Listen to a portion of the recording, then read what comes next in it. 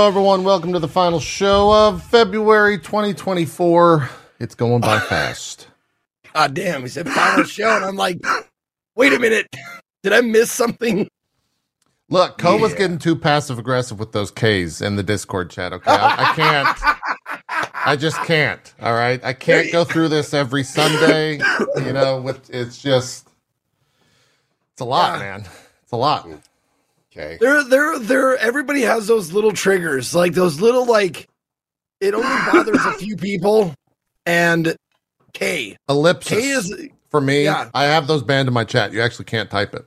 No one uses ellipsis unless you're being a piece of shit.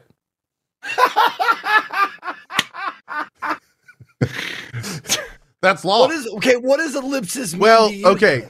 No, that's not true. I do think there is a subsect of ellipsis users that are just incredibly insecure in emo.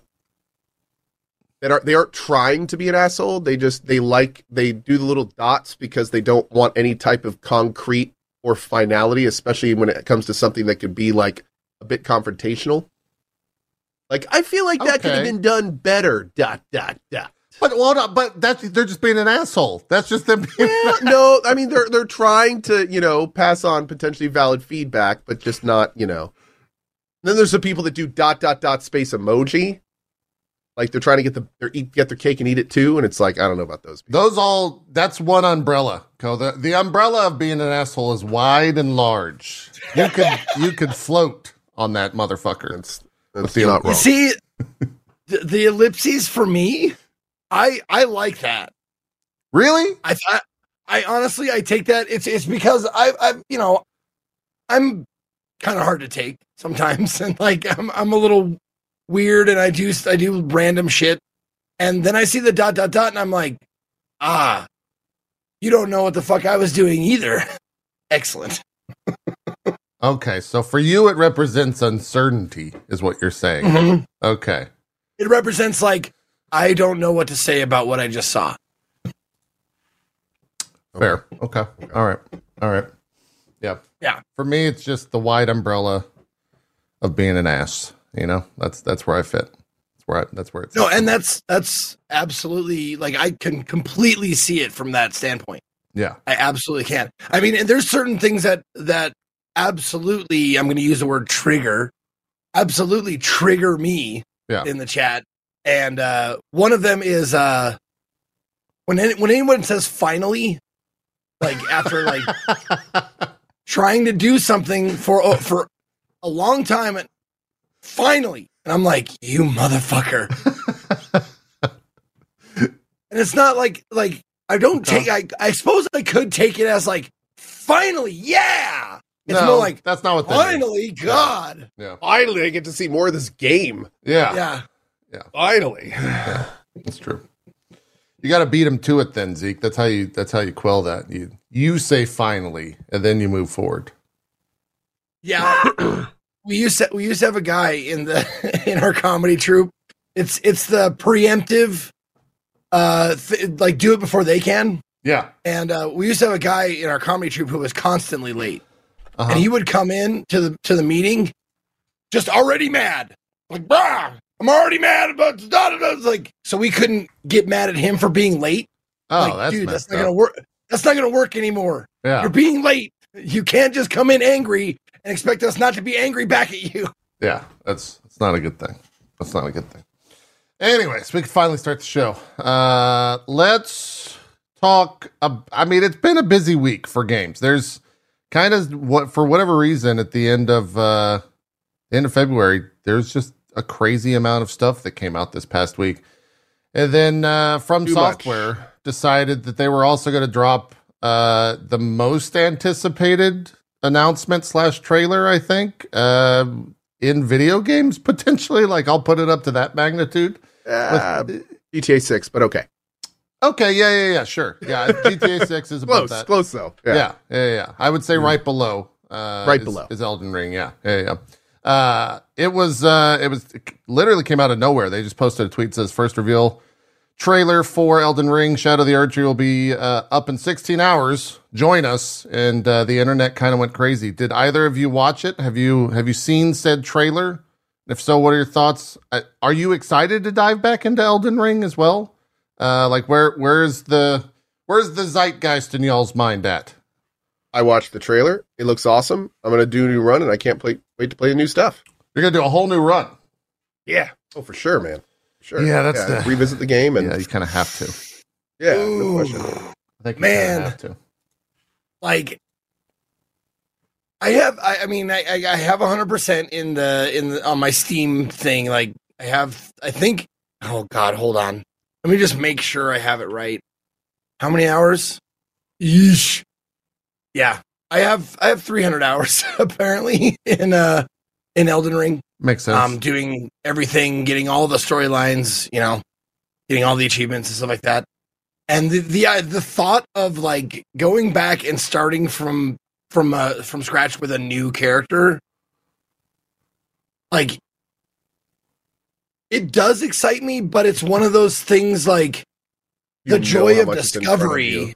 Yeah. The joy of discovery was the meat of that game for me. Sure. So like going back and like, oh, I've seen this. Oh, I've seen this. So I'm like struggling whether I should like actually go back and start a new character or just do the DLC from where I'm at. Yeah. I'm not sure what I want to do, but I am absolutely just jacked about this. It looks like more of what you want. I want big, scary, weird looking bosses, and they never disappoint me. Yeah. I'm kind of in the same camp. I'm not sure if it's a full new run. I did a randomizer run of this as well during the subathon, and that was that sense of discovery was back because every boss was like, "What's this gonna be?" Right? It's not. You have no idea what's gonna pop up in front of you. That was it reignited the love for the game. So yeah, I'm not sure what it'll be, but regardless, I'm down for the DLC. I also don't know like how long it's going to take. That there's obviously a ton of theories out there in terms of where you go into the DLC and how you get there and all that type of stuff, and what level it'll be and what difficulty and yada yada yada yada. There's a billion videos of that, so we'll just have to wait and see what the truth is and play it in June. I wasn't expecting a release date as well, but we got one the end of June, which kind of means that June is going to be crazy packed because we have we got PoE 2 beta, we got this potentially new Final Fantasy 14 expansion. Already the summer's looking pretty good, but I just hope they don't do it all in like the same 2 weeks. So I got this weird sponsorship opportunity just a couple days before the Elden Ring thing. And it was to watch a trailer that I've never seen on stream. Okay. Like watch it and react to it and then just talk about the game for like 5 or 10 minutes afterward. And I'd never heard of the game. I did a quick search, looked interesting, and I was like, sure, I'll take that. Okay. So the Elden Ring thing came out. And then the next day I was supposed to do a sponsor, and I actually missed it and had to do it the next day. So I'm watching the trailer. It's for this game called Anotria. It's a Souls-like game. And it's like, it takes place in Italy. It has all this, interesting, unique stuff. And then it gets to the end of the trailer and it's like Anotria. Releasing June 21st, 2023. That's dead. That's dead in the water. 2024. 2024, but still. Yeah. Still. It's just like you're bringing attention to the release date of your game. Souls-like game, no less. They got to move that. Oh man. Yeah. And the funny part was, and I can be totally, overt with this, is the part of the sponsorship was specifically like while you're watching it and for the next little bit while you have all this stuff in it, to not play Souls-like games.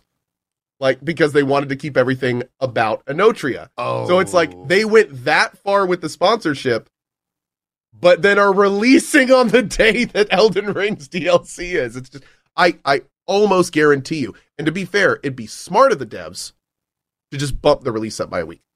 Like get ahead of it. Yeah. Give people something to play while they're waiting for Elden Ring. Like, but yeah, they the ball's kind of in their court right now. But if they can bump it up like a week or hell, even a few days, like they need to get on that right now. Yeah, and then they can call it the Elden Ring appetizer. Yeah. Before you jump into exactly, dude. Lean into it, man. Absolutely, lean into Check it. out and play with that for a discounted price. Yeah, like absolutely, 10%. Why not? Elden Ring DLC discount of 20%. Yeah.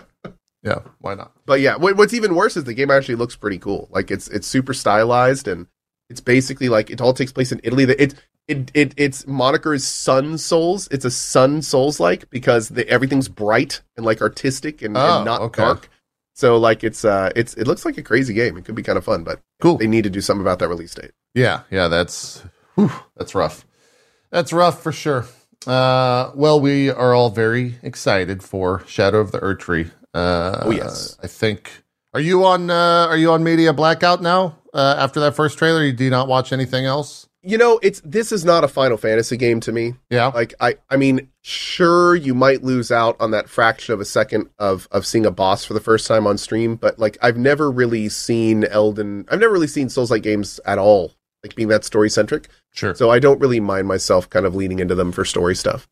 So no, I'm not on any kind of blackout for anything Elden Ring. Yeah. I'll probably watch whatever. It just adds to the hype for me, I think. Yeah, exactly. I'm the same way. The stuff that is super interesting about those games is, or I should say, the best part about those games is not seeing the boss, but it's beating the boss. So, and that's not something I'm going to get out of a trailer or a, you can't spoil that. Yeah. Yeah. I can't take that feeling. It's, it kind of, it feels like, you look at a coffee table book of a museum. You're like, oh, there's Michelangelo's David. There's a Sistine Chapel and stuff like that. You get to see a picture of it, but then you actually go to the museum, and it's a completely different thing. That's what it feels like with Dark Souls. Like, I want to look at the pictures of the bosses and like I want to see them, but then when you experience them, that's the good stuff, Yeah. We can kind of talk a little bit about earnings stuff. There's different numbers floating around for a bunch of different things. Shocking, really, no one. A Warner Brothers executive, the financial officer. Let's go with Gunnar Wiedenfels. Sure. He said that the game has, quote, fallen short of our expectations. So that game apparently did not do well. Shocking. I don't really think anyone at least in our industry, maybe in the industry outside, in the business realm, thinking you could just like tie Suicide Squad to something. But yeah, it didn't sell that well. Definitely nowhere near like what Hogwarts did last year, which was the best selling game of the year for Warner Brothers and just in general. So not a big shocker there. Nintendo is the richest company in Japan when it comes to cash holdings. They have $11 billion with zero debt. So if you ever wonder why they're slow on putting out new hardware, it's because they don't fucking care. They're doing just great. 11 billion and zero debt. They're just raking it in, just printing money. Really for the past ever. What? How long has the Switch? Has it been a decade? When did the Switch launch? I was gonna say the past generation, but the last one was the Wii U, and that didn't do well at all. 2017. So 7 years. Not quite a decade, but yeah, they're doing well. Still. That's a long time in the life of a console. Yes. Yeah. Right. I think what is the watch like the accepted like this is how long a console usually lasts? Is it like 10 years or is it less than that? Totally depends on the console. Yeah, and the competition. I think it depends on exactly. I don't know if there is. I think if you were to look at each generation release, they've probably gotten shorter than normal, just because of how fast tech is advancing. But I think like 6 to 7 is about that. I think like the 360 era was pretty long. The PS4 era seems short by comparison, but it might have just been as long. I don't. PS2 lasted a long time. Yeah. But I just wondered if there was like an average like lifespan. Excuse me. Yeah, most people are saying like between 6 and 8 years. Yeah, that seems about right.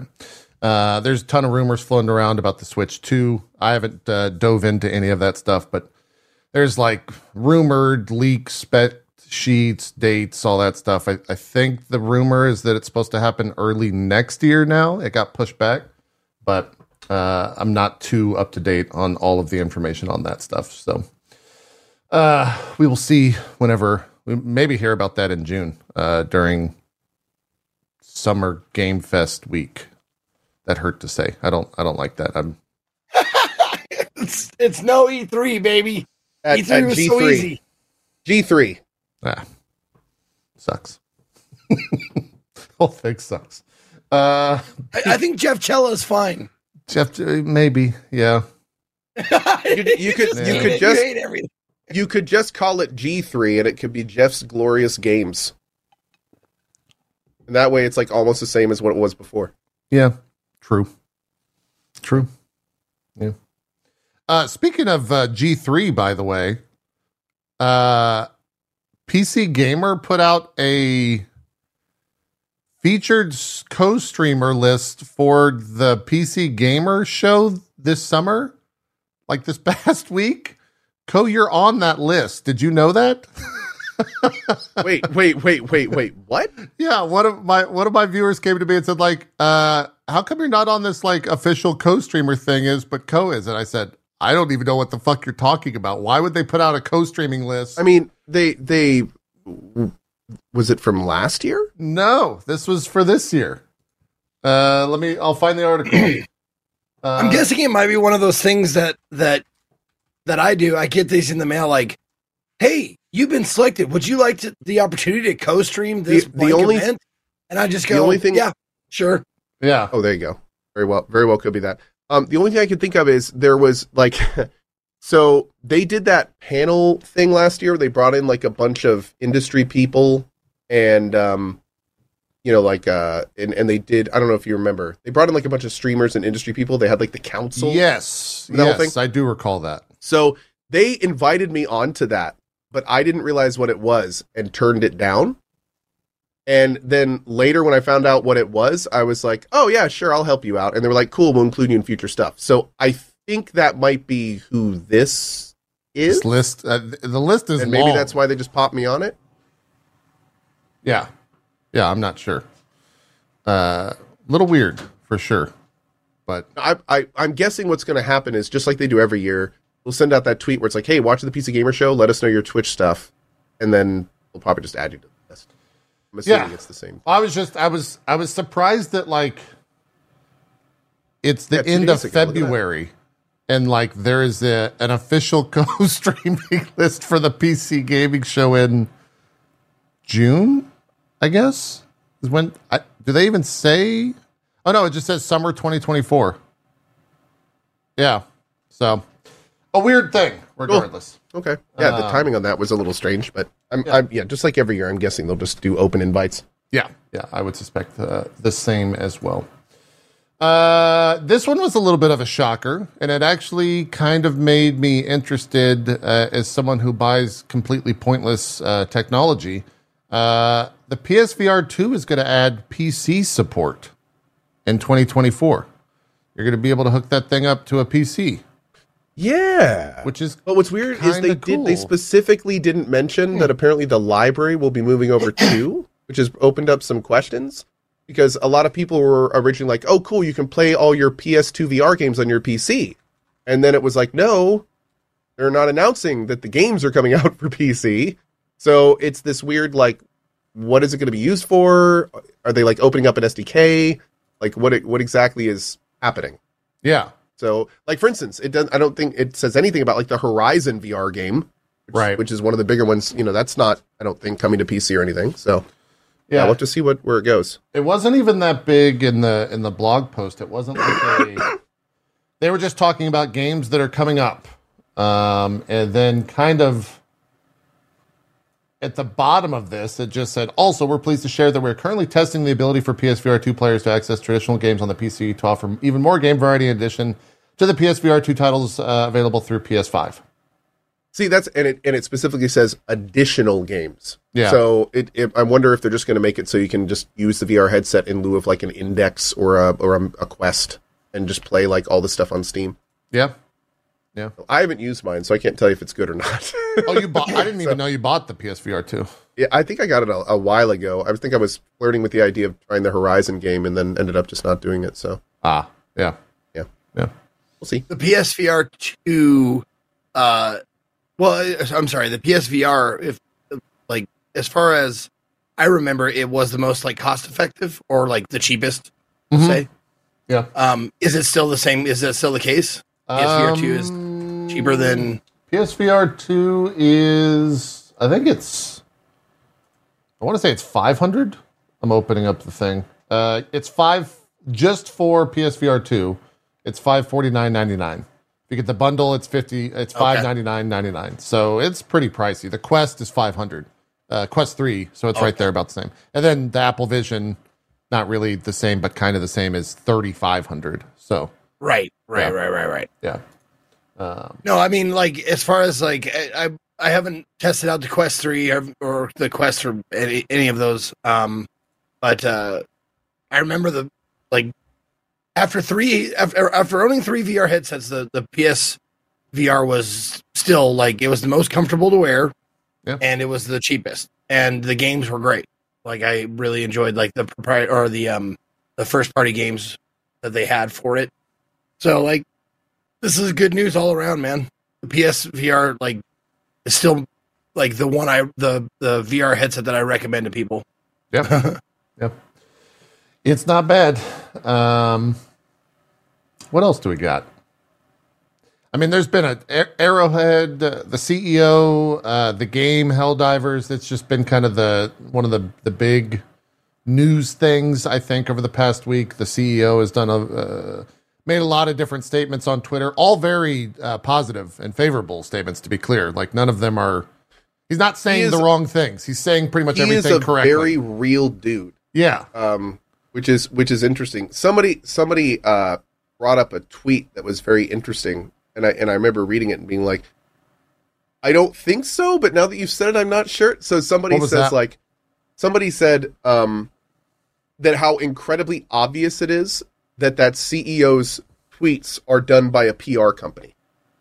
And my initial response was, no, of course not. He's actually of course it's actually him. Of course, it's a real person.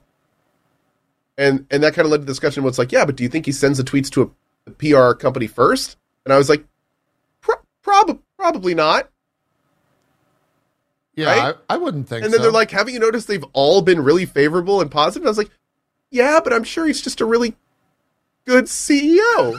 And like they kept saying questions, and I kept being more like, wait, so did they sway you over? Do you think this is all PR bullshit? I don't think it is. He just seems like a chill guy. He seems super genuine and cool, and his tweets seem really good. But at the same time, it's like every one of his tweets is a home run, so it's like... Man, don't let that cynicism fucking affect you. What the hell?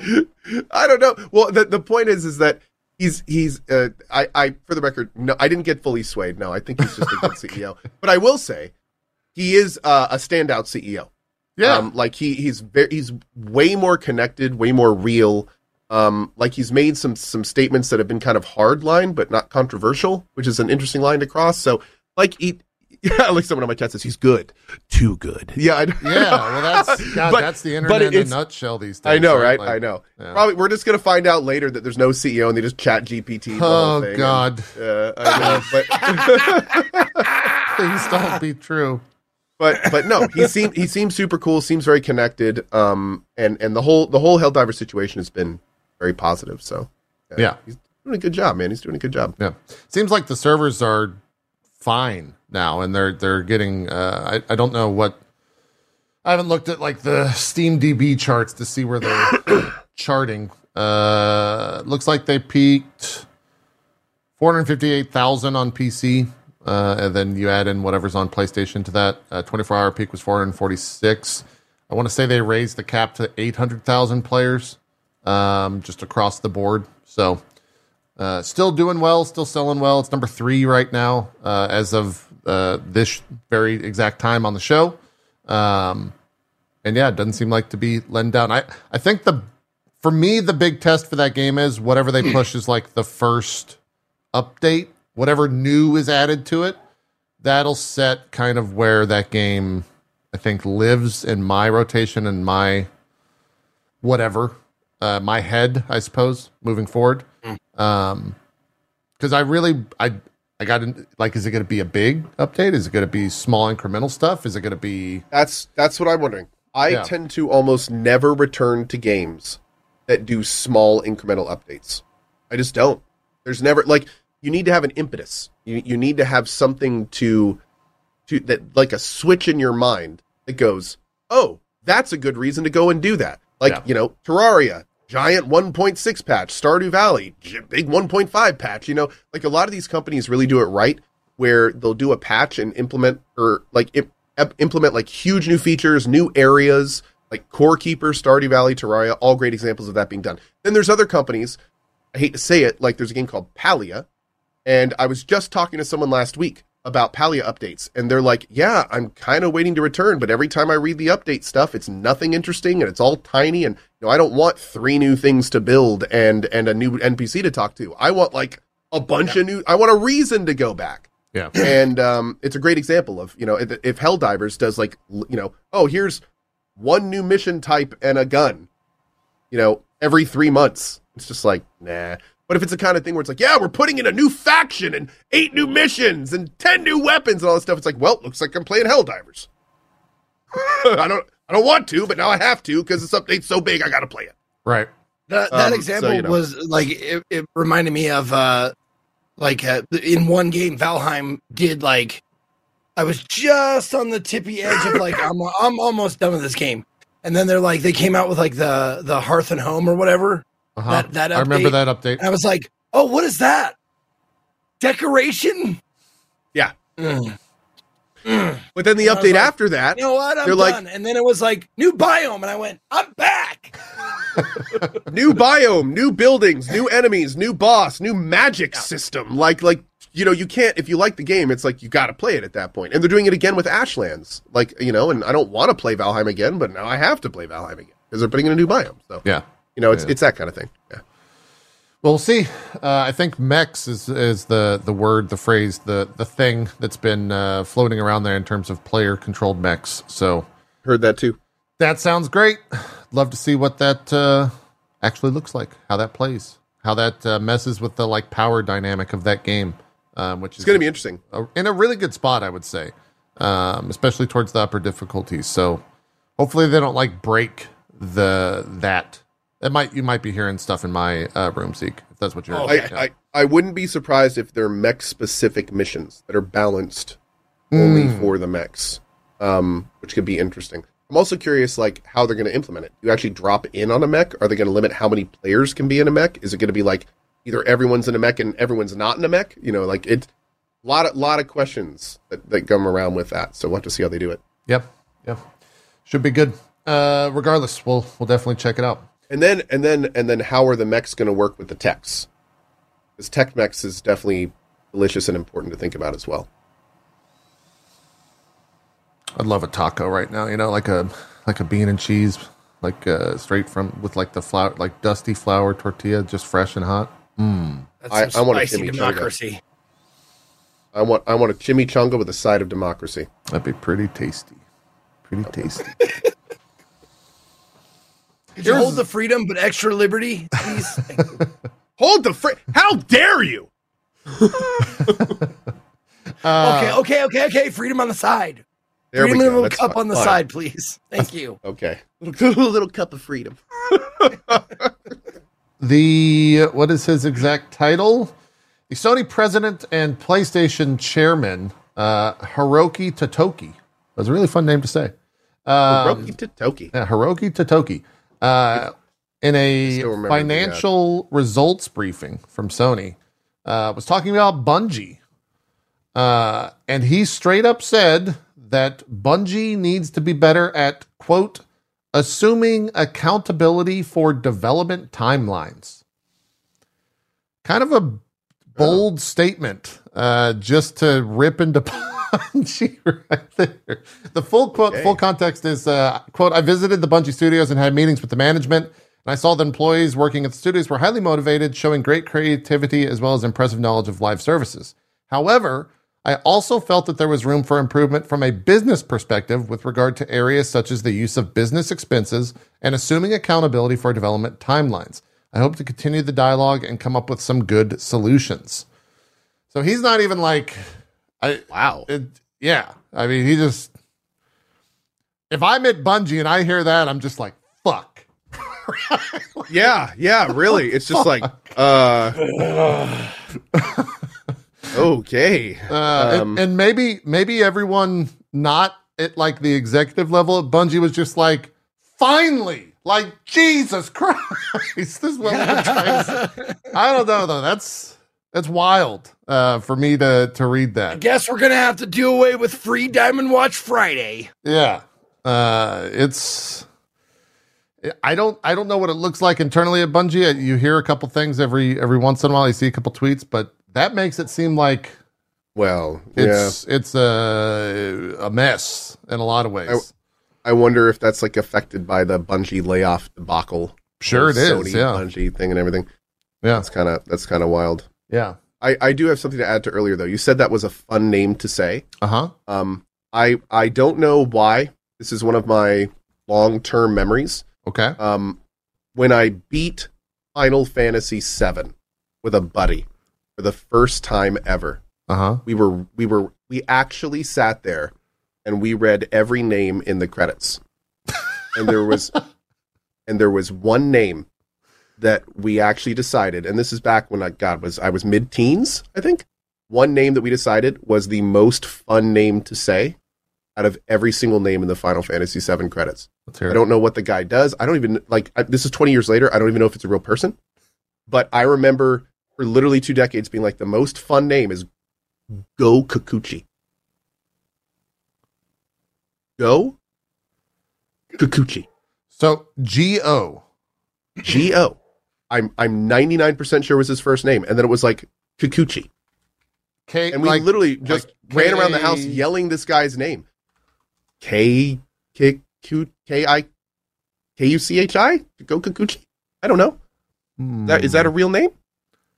I don't know. You know what? I've never actually Googled it. Kikuchi. I just tried. Hey, go Kikuchi! He's there. Known for Final Fantasy VIII, Super Smash Bros., Parasite Eve, Ace Combat 5. Yes! Character animator in the battle section. Go Kikuchi, your name's amazing, and we appreciate you. Go just like Dude. Like he met an old friend for the first time in decades. Oh man, my boy Go Kikuchi even worked on Parasite Eve. I know, right? What a goat! Oh shit, Parasite Eve. Now you're my language. That guy is a goat. Damn. Bro. I'm gonna. So anyway, if you ever see Go Kikuchi, tell him Co said hi. Okay. All right. A similar vein, but do you ever pronounce your name backwards? Like you spell it backwards and you pronounce it if you know what your name says backwards. No, that's an insane. My name backwards would be Araka's Ready Yerk. Only insane people know that. My first and last name. Okay, maybe that's just a thing my family did. Because my dad really did that. Did you really pull one of those my last name would be like that's probably why people are amazed when their names are spelled backwards, like on their Twitch name. And I notice it. I'm like, oh, you are blah, blah, blah. Or actually, I just notice it. But, bro, you got a skill. I'm not even necessarily following what you're saying the right way, let alone the wrong way. Oh, my fucking God. You know what? No, one of my mods had the greatest comment, Zeke, and it actually, I think, is correct. He said, that's a theater kid thing. Oh, okay. And it could be. I mean, that makes sense. Well, the reason why I brought it up is because the best name that I've ever heard to say is someone's name backwards. Her name is Barbara Bateson, and her name backwards is a Rab Nose Tab.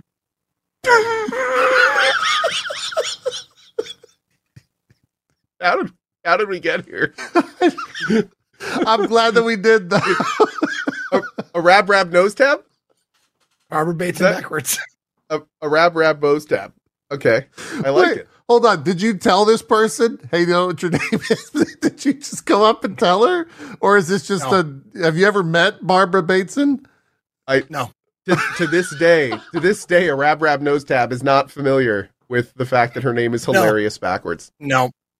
Some people just are, man. Well, you said that we were on the subject of funniest names to say, and I had to give a little context, and it stretched out way longer than it should have. Oh, this whole segment has. This is great. This should have been done like, I shouldn't have even brought up my thing. Like, oh, man. Oh, Skellen says, Zeke is a national treasure and must be protected at all costs. I agree. I'm glad that we're here. The two of you, maybe not, but I'm on board. It's good. You guys hear the new name for Project L? Is it a Rab Nose Tab? It might actually be worse. Project L's new name, the fighting game from Riot Games, is... Oh, right. I did. 2XKO. Oh, that's what... I saw the memes about that, but I didn't know what that was referring to. That's what? Really? 2XKO is the fighting game from Riot Games. Why? I'm not a fan. It's horribly generic. Like, it means nothing. There's no flavor at all.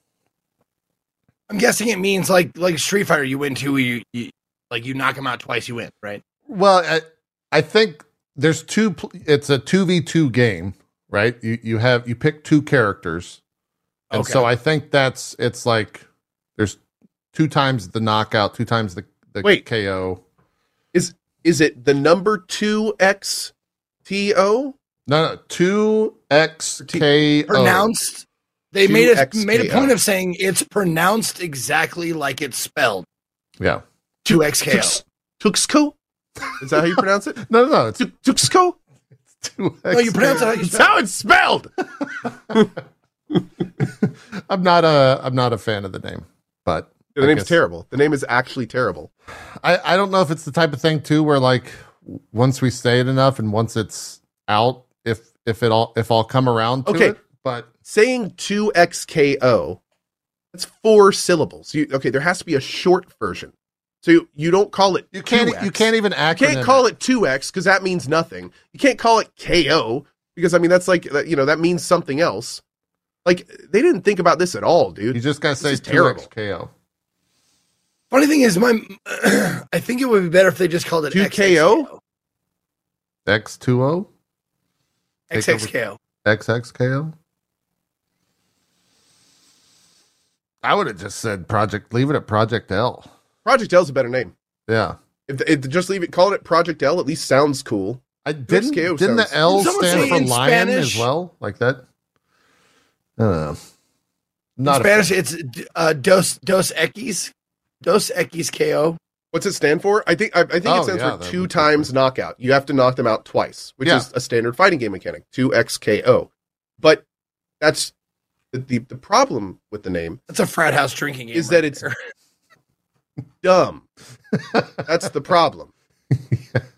Like, that'd be like, well, I was about to say that'd be like calling a fighting game Face Punch, but honestly, that'd be a better name. So it's not like that. I mean, Dive Kick is a pretty badass name. That's true. Absolutely, Dive Kick works. Absolutely, but no, it's weird. It's just such a weird name, and you can't make it short. And the big thing about it is there's zero flavor. There's no taste. There's no identification. There's no. Is there League of Legends like things in it? Since it's right. Yeah, it's League of Legends characters. It's League of Legends characters. It is, okay. It's all the League characters. Not all of the League. There's not 100 characters, but they're pulling from the League of Legends roster.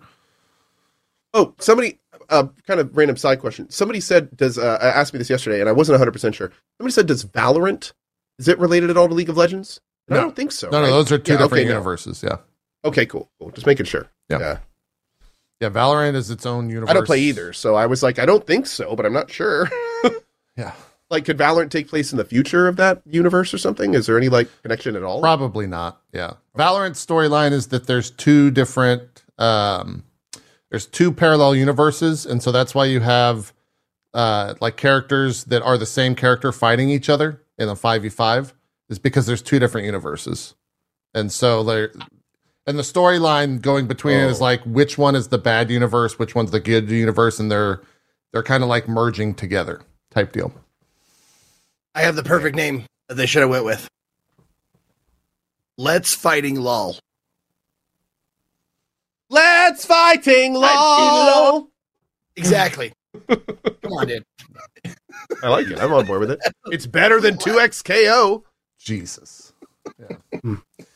2X KO. Hey, let's go Kigasuru. I saw them perform that live and it was awesome. Somebody just goes, LFL is a league in League of Legends. Oh. So unfortunately, I don't think that would work, but it's a great idea. Maybe not. Yeah. This one, I still don't know why. 2X Rara nose tap. Yes, there we go. See, they should have just hired you for Riot. Into everything, and we're gonna laugh. That's right. Is it? Exactly I think we've got a new inside joke now. I think that no one's gonna have any idea. Yeah, that's not going away. We're gonna have soon. Phil Spencer on. It's like, well, why didn't you call the new Xbox Rah nose tab? It'll be like, I know, right? Get it right. It's a we just watch him. Rab nose tap. Oh, thank you so much. He just walks off the show. He just leaves. Just leaves. He's like, I don't have time for these dumb memes. I don't. Oh my god. Oh god. Do you guys remember Gigantic, the game? Is that something that you have a memory of at all? Never played it. I remember it. It was here, and then it was not. Yeah. It was a very quick process. I see the font of the title of the game in my mind. Like, I see it. Yep. But I don't remember what the game was about. Was it like Big Monster versus little? It was a MOBA hero shooter. Yeah. It came out kind of during the Overwatch era, I guess, and shut down in 2018. But for some reason, played it sponsored. Yeah, I think we did do sponsored streams for it. I remember doing that. It's back. Carnage. April 9th. It's coming back. Gigantic, the Rampage Edition. It's being sold as a paid game. It'll add new features such as crossplay across all the platforms, have a new ranked system, which will be coming post-launch, have quality of life updates, as well as previously unreleased content that they never had the opportunity to add to the game during its live service. I don't, it's $20 with free updates on it. I guess are they just trying to like cash in on the IP? Like they've got all those assets and they're like, fuck it. Let's put it out there. $20. We maybe make some money. It's been 7 years. It just seems wild that that's a thing that they're doing, a thing that actually like got cleared by a business to put out that game. I don't remember. No, I've never heard anyone saying, I fucking love that game, bro. I played the shit out. I wish that game came back. Like, it's not something I've ever heard about Gigantic. I will say, when you were asking about it at the beginning of this section, a lot of people in chat said it was fun. Really? But yep. Fun, and was it like that game was fun with an ellipses? Because those people are assholes, first off. And then second. When the game came out, did they go, finally? We got, yay, it's coming back. I played it yesterday, says somebody. I want that back, says somebody else. Was an awesome game. It was really fun. Okay. It was so fun. Yeah, I mean, the game was pretty decent. Game was fantastic. So, I mean, there are people out there that were they've got some marks. Yeah, they'll make 20 bones off those folk. Every one of those statements had an ellipsis, though. What does that mean? Oh, God. Dude, it looks like I don't remember it at all. I just remember the font of Gigantic. like in that like the turquoise reason bluish font, and it looks like it's a Disney villain fighting game. Yeah. The reason is because it was out during the Overwatch heyday, right? So like Overwatch, just this giant, it cast this giant shadow over that entire genre. And this was one of the games that never really got out of it. I don't think it sucked away a little bit of the player base of Overwatch, but it was the Lawbreakers. Yes, it was the Lawbreakers. I didn't play this one, but do you guys remember like there was another MOBA that was it was dubbed the mobile MOBA. That was the one that was like their tag. And they were all over like Twitch booths and shit like that for like a little while. Oh yes, I don't remember the name of that game, but I remember what you're talking about. Was that Battle? No, it wasn't Battleborn. No, was it? It wasn't Battle Right. I remember it if someone says it. I remember there was a game called Battle Right. Vainglory. That's it. That was it. God. That was it. Vainglory. Yeah. Oh boy. Wow. The reason why I said that's the only MOBA I ever actually played, and or like they flew me down for like a it wasn't Twitch Rivals then, it was like Salty Tournament or something like that. Yeah. Salty Bet Tournament or whatever. Yeah. They flew me down to Twitch because I was the personality hire on the team. There you go. Oh yeah. Because I wasn't good at it. I was just the one that was, the most animated. Like you got these serious players that are like really good, and I'm like, how do you do the thing? How do you shoot the guys? Like that was my job. I think I played it pretty well. Okay. All right. Yeah. Vainglory. Yeah, they spent so much money on advertising that game. Like it was crazy. That was one of the at the time, that was one of the largest pushes we had seen across Twitch. Yeah. It was years ago though. It's true. Years ago. It was a while back. It was released in 2014. I don't like. I think I'm going to ban dates from my. You know what? Just ban time. Just the whole concept. If you've got a fucking calendar, I don't want to hear about it. Do you know what time it is? Because I don't, and I don't care. That's exactly right. No, the only ones that I will allow you see Mega Man timing. No, what? I will allow that. I will allow if you put it's coming out on January 2nd, 20XX. I will accept that. Oh, yeah. Mega Man timing. I love it. It's true. I was wondering where you were going with that. I was like, yeah. Mega Man. Oh, it's true. Keeping up with the Pal World player count, they have exceeded 25 million players. 15 million of those purchased, 10 million through Xbox Game Pass. That's fucking crazy. Like it can't actually crazy. 15 million sold is just like that's insane. Like games do not sell that much. That is not a normal occurrence. And the fact that they did 15 million, I hope that like a documentary team, as soon as that game started to sell, swooped in and was like, please let us put a camera in your fucking office or something. Because I would just love to see that studio transform over the next year. Are you listening, O'Dwyer? Get on it. Yeah. Yeah. Like it's, that's crazy. It's just an insane amount of money that is being pumped into that studio. And that's it. That's the news story. It's just 25 million players. It's crazy. Good for them, dude. Yeah, huge congrats for to them. Yeah, I mean, it's the first time that like a Pocket Monster style game has ever like appealed to me and actually kind of grabbed me. Yeah. It deserves it for sure. That's kind of it in terms of big news. There was a Harada, the Tekken god. What is even his title? The game director, chief producer of action/fighting games. But he's kind of the Tekken guy. He had a pretty cool tweet that he quote tweeted saying yesterday Tekken 5 was released 19 years ago. He was kind of talking about the development process of how that game went. I'll just kind of read it in full. Said, at the time, no one scolded us for such a way of proceeding because we were all immature. Porting and development was going on at a much faster pace with much lower labor costs, us and others too, than now. Now it is completely different.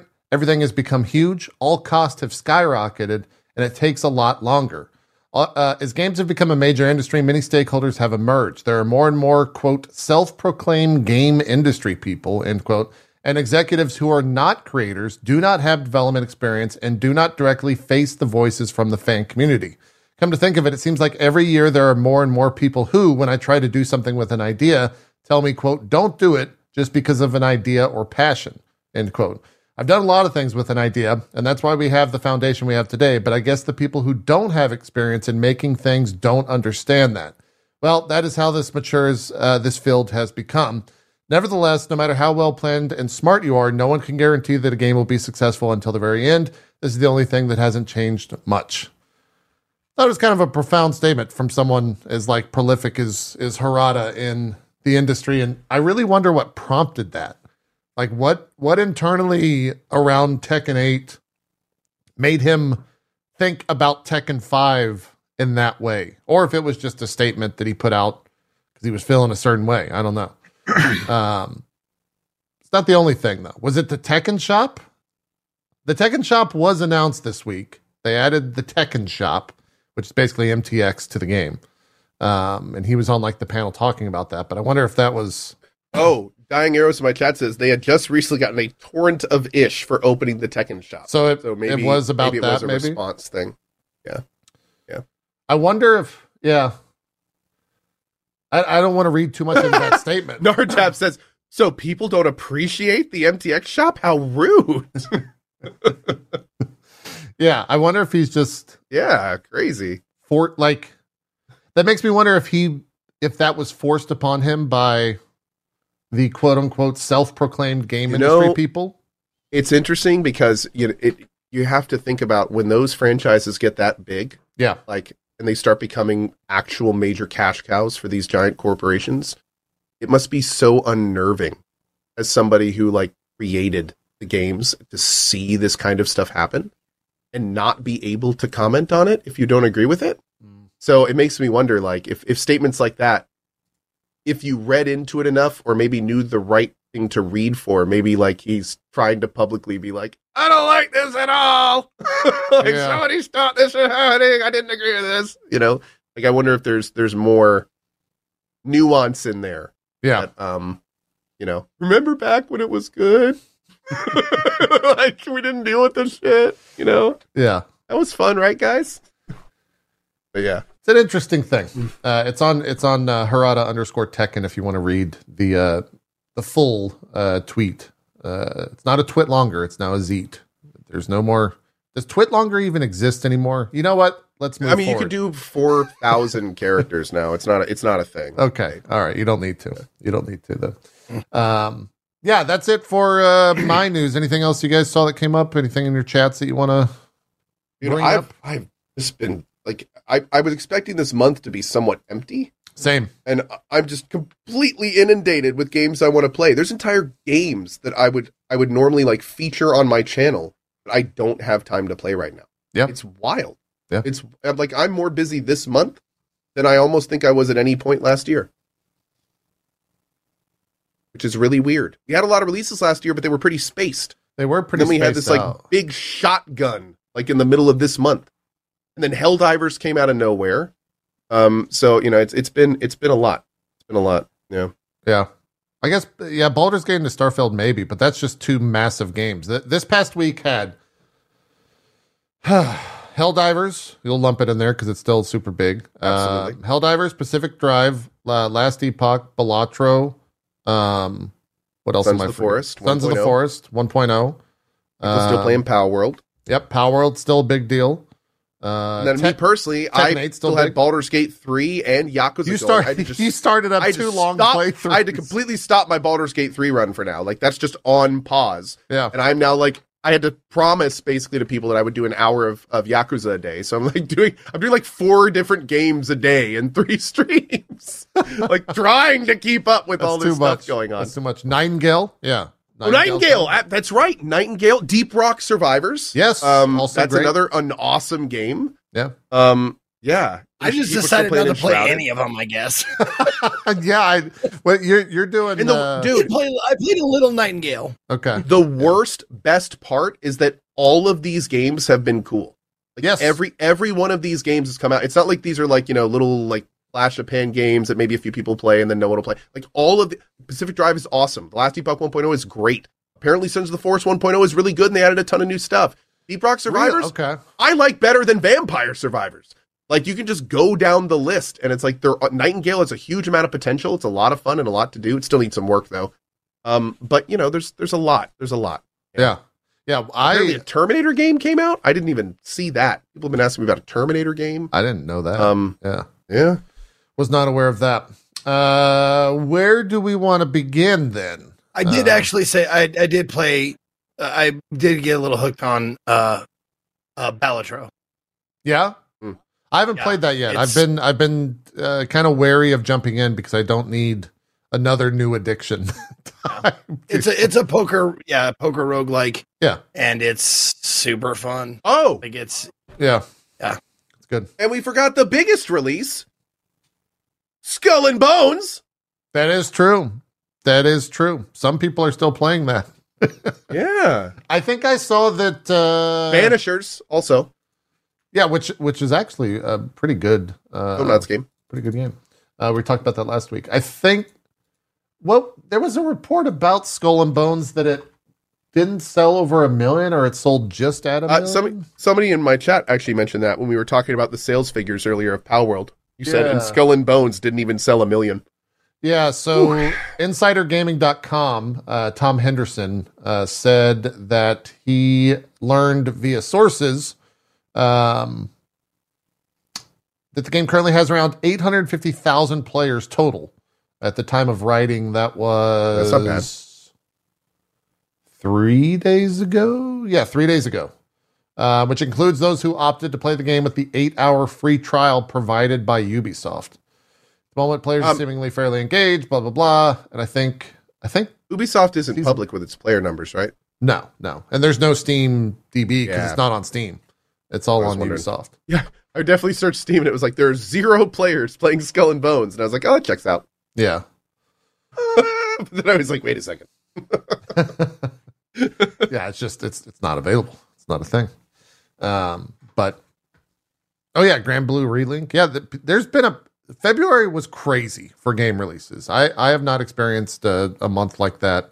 And to be fair, we haven't even talked about kind of the Goliath that's coming out later this week is the new Final Fantasy VII game Rebirth, which that's the release of this month. Which reviewed, I think it had, at least at the launch, I don't know what it is now, but it had all over the place. Had 94 or 93 Metacritic with like 60 reviews. Tons of comments about like being one of the best games they've ever played. I mean, you could really go as some of those comments are wild in terms of where they put that game.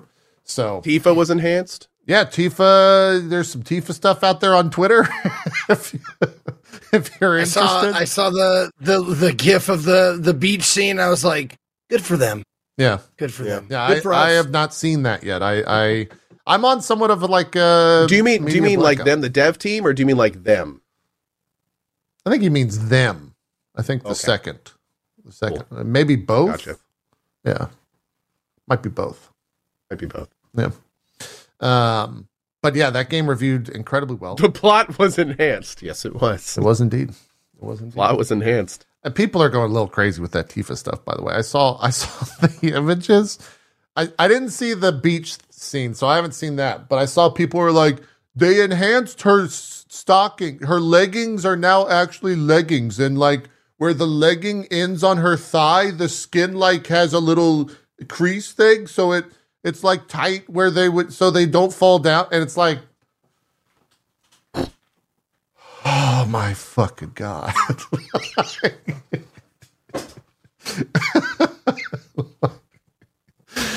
Jesus Christ. Yep. So get ready for that. The Italian Senate will have some new content, I guess, later this week. via Final Fantasy. I want to be in the same boat as you, JP, but I remember as an adolescent looking at the catalogs that would show up on our doorstep, be like, I think I see an outline of a nipple right there, and just like staring at like the bra ads and like the fucking like Sears catalog, and it's like, yes, I'm old enough to know what getting catalogs delivered to your house was like. Oh God. I'm a proud Scrambled channel viewer myself, from back in the day. That's how you date yourself. Yeah. That's how you date. That's how you date. There you go. How it goes. Anyways. Yeah. Video game releases. I like how someone in my chat's like, yep, channel 22 here. Check it in. Jeez. Yeah. Thanks for that, Groove. Yeah, there you go.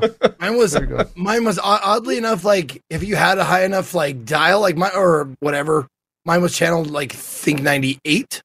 Yeah, I was gonna say mine was 90s, end of the 90s. Yeah. Okay. Yeah, that's where that would go. That's where that would go. All right, let's start talking about some of these games that we've played the past week. Zeke, you said Balatro, you're playing in your off time, you're enjoying it. It's the card game. You love gambling. How is it?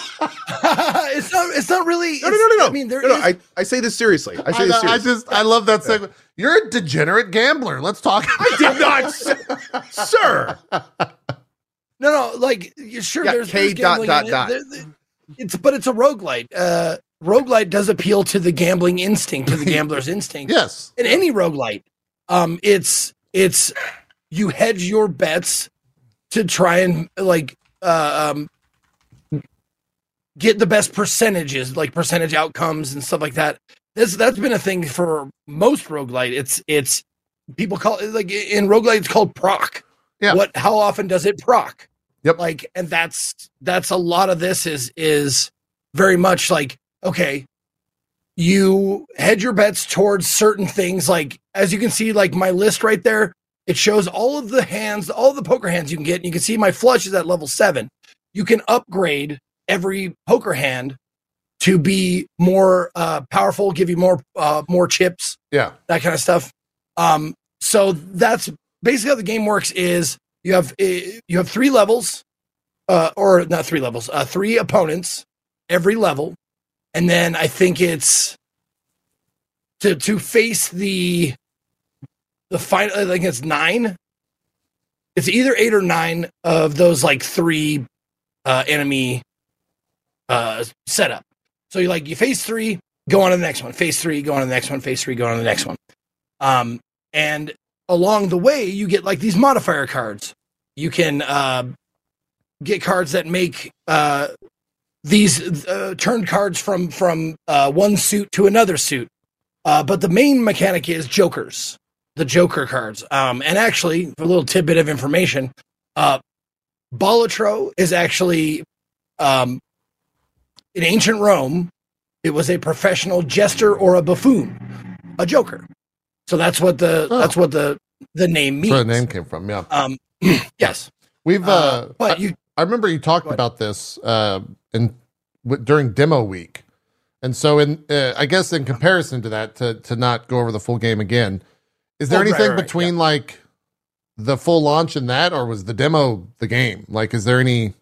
What's the demo is pretty much the game, okay, but it's just more like I think the demo had like maybe 10%, 20% of the available modifier cards and decks. Got it. That you can use. So there's just this more. one is just a shitload more. And it's the joy of discovery in any roguelite. It's like, okay, new card unlock. Let's see what that does. Okay, that one looks cool. And then all the cards have different modifiers like foil or hollow something. The thing that makes it look rainbowy. You can see it on my screen. Hollow card. Yeah. And there's different modifiers for cards. Like they have a chance to have these modifiers and stuff like that. But yeah, it's really fast too. That's what I like about it. It's how long you play around and it goes boom, and you go to the next thing. You have a shop stop in between every round, as long as you don't skip. You can skip encounters. skip a blind. They call them blinds. Okay. You can skip a blind and get a bonus. So like, if you skip this enemy, we'll give you double the money you have right now. But you also don't get the shop in between. So it's like a give and take. Go ahead. Well, I was going to ask, how long does it take to like learn it, if that makes sense? Because these games are always a little bit super quick. Really, you can just jump in and like out of the gate. Well, do you know poker hands? Like, you know the poker hands, like high card, pair, two pair, three of a kind. I would say generally, yeah, but it's not like I have not played poker in the past. I haven't played like Hold'em or anything in the past like 4 or 5 years. Yeah, I played a lot. You don't play your hand against another hand. Okay. What you do is you make the best 5-card poker hand that you can to gain points. It's basically like doing damage. Got it. Okay. Yeah. So like, if you build up your flush to be like level 2, level 3, level 4, like you're always like, it's a build. You're doing a flush build, basically. So like every time you face an enemy, you're looking for cards that will make you a flush because that's the most powerful thing you have. Got it. So that's how it works. It's just like, go ahead, Cope. Can you play this game if you're not into poker? Absolutely. Yeah, you'll still like be able to wrap your head around it and everything. You just need to have a passing knowledge of poker hands, like what beats what. What if you don't play poker? Does it teach you? I mean, I'm asking. Some people in chat were asking. I'm curious. No, it's poker hands are not like they're pretty self-explanatory. Like high card means the no pairs, no nothing. So it's a high card hand. A pair, pretty self-explanatory. 1 pair of cards, so 2 aces. That's a pair. Cool. And Chad is saying it does like explain all the hands and everything. I was thinking more like flushes and things like that, like straights. Okay. Yeah. Oh yeah, it's very easy, very quick to learn. Very quick to learn. Cool. If you don't know like poker hands, it's very quick, and it's fast, it's fun, it's numbers go up, it's modifiers, it's you get like a really good set of jokers that really have good synergy. It's like a round of Hades or Isaac or something like that, where you're just getting like all the best shit, and you're just like crushing. It feels really good to like get that synergy down, and you'd be like, the best way to gain money at the beginning is to beat the opponent's number with one hand. So you're discarding until you get that monster hand, and you lay it down, and then that's it. You win without having to play more hands. It starts to get like really cool, but it does ramp up. The difficulty does ramp up after a while. And one of the really cool things is every third enemy, like every like mini boss of the level, the big blind, they have a modifier, like a game modifier, meaning like you play with your first hand face down, so you don't get to see the fucking cards. You can discard all of them, but you have a limited number of discards. Sure. Yeah. So the boss blind, sorry, you're right, the boss blind, because there's a small blind, big blind, boss blind. Right. Yep. But yeah, like it'll have that, or it'll have the boss blind's modifier will be no discards at all. You play the cards you get, and discards are super useful and important a lot of times. But it's really cool because you can see it before it comes, so you can kind of be like, okay, I'm going to play with my cards face down. How am I going to fucking deal with that? Or, so on and so forth. Yeah. Okay. Yeah, I might have to jump into it. I don't need a game right now to like play offline, and I feel like this would be the addiction that like DRG was when I started playing DRG last week. That was like I got 10 minutes. Let's do a DRG run type deal. Is this the like pick up for 10-minute game, Zeke, that you would do a round in 10 minutes? Okay. That makes sense. Oh yeah. It's super quick to jump in, jump out. Yeah. Everyone that's played it has said like, hey, I'm going to check this out. And then an hour later they're singing its praises. So it seems like it's an all around win, for it. And everyone seems to like it. So what does it cost? It's like $10, $20. It's not that expensive, I don't think.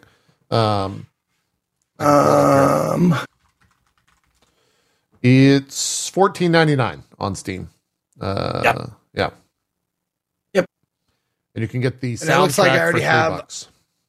Yeah, I already have and I played it for like half a stream. Okay. And it's just, yeah. I mean, this. I swear to God, this would be like my game for the next week if it was a good draw for viewers for me. Yeah. No, I get that. I understand. Balatro is the name. Typically, we would have the name up over there, but Explorer has crashed on the streaming PC, I guess, overnight. So I don't want to touch anything and have OBS just like just start to crumple. What does your OBS do? Yeah, it's the universal sound. Right? Universal sound for death. Tech failure. Yeah. Tech failure, death. Yeah, same thing, really. Let's talk Pacific Drive. Because I was wary of jumping into Pacific Drive, only because when Co talked about it, I think Zeke might have talked about it as well. They forgot to mention that the game is actually kind of scary is not the word I would use, but anxiety inducing is the word that a lot of people said, and it kind of reverberated with me as someone who's not prone to wanting any more anxiety at the moment. So I was a little apprehensive. You don't like joining. Stress? Yeah, I was a little apprehensive about playing it, but man, I played 4 hours yesterday. I think that's my favorite game of the past week. I really enjoyed Pacific Drive, and I really want to get back to it and try to just like see more stuff, see more anomalies. I don't even know how to talk about that game, Co, without talking about things in the game that I don't want to spoil for people, because half the fun in the game is discovering just what exists. They've like removed the combat element and inserted like this very fun exploration discovery element. Yeah. From like a game like Stalker. But yeah, it's really half the fun of that game is just seeing new things and experiencing new anomalies and things like that. And it's like one of the more, I think I said the statement, it's like the most unique game I have played in a very long time, because there's not very much. I don't know of a game that is like it, because it is a driving, and people are saying roguelike, rogue, whatever. It's like a driving Stalker Tarkov thing. There are a lot of different genres that it is combining into one thing. Yeah. And it does it surprisingly well, while also fingerprinting it very well with some unique story and unique environments. But I mean, it has like the world of Stalker. You've got the world of Stalker. You've got anomalies. You've got a walled off zone the public isn't allowed in that has mysteries. Like, it's the Stalker zone. That's what it is. Then you've got the procedural element of like a Hades. You've got a roguelike procedural where you have a base and you go out on expeditions. Every expedition is different, and it's partially procedural, and you go back. So it's got that roguelite element. And it's got the looting of a Tarkov style game where you're searching containers.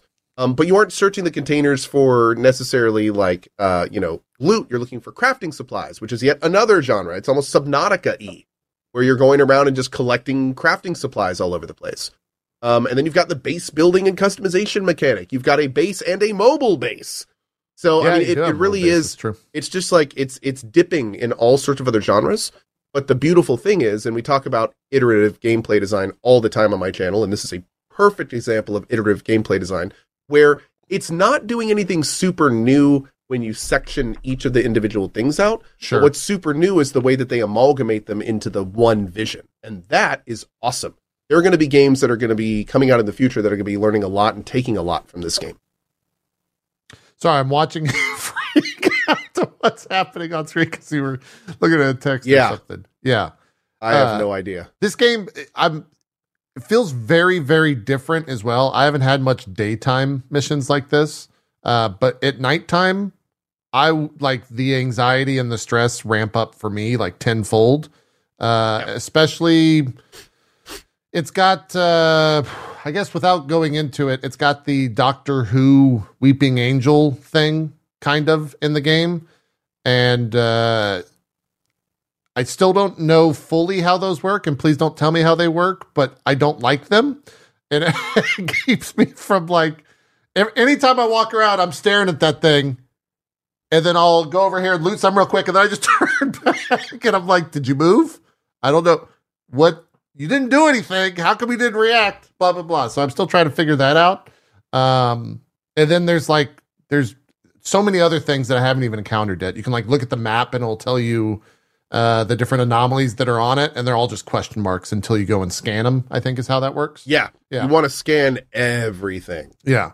Oh, man. Everything gets scanned. Yeah. I've only done like 6 or 7 like full runs. I spend a lot of time in the garage. I would say I spend as much time as possible in the garage because I'm stressed about going out. So I'll get my car looking all pretty, and you can like spray paint it and put different doors on, put different things on the car to like upgrade it. Cause that's part of the game is like you upgrade your car. You put new, better, higher armor on your car because those deteriorate and you have to repair them, and you got to manage gas, and you have to manage the battery life and all that stuff. And that sounds kind of tedious, but it's actually not. There's like a relaxing factor to that whole process of like going back into the shop. It gives you a little bit of a break in between the, I would say, high stress moments of like the actual game. And then the whole quirk system, I think, is one of the coolest systems. You don't like it? I think it's badass. I love it. But only because the quirks that I have are like, so let me explain the system. Quirks in the game will just happen to your car randomly. I don't know what causes them. I don't know if there's like a thing that you're not supposed to do to get them to stop. But perfect example is like my first quirk, and I think it might be the most universal one. So I'll go ahead and just say what it is. When I would shut my rear door, the car would honk. Yep. And I think that's the first one on right now. Okay. I refuse to remove it. And and every time I did it, I would like chuckle a little bit. And I think that's probably why you've refused to, to remove it as well. But the tutorial is like, basically it's an if-then statement. And the game doesn't specifically tell you what is causing the different quirks of the car, but it can get really crazy where like, I don't know if this is one, but if you turn the car left, the right door will open. Yeah. Did you see there you go, right there. If you reverse, the hood pops up. The hood pops up.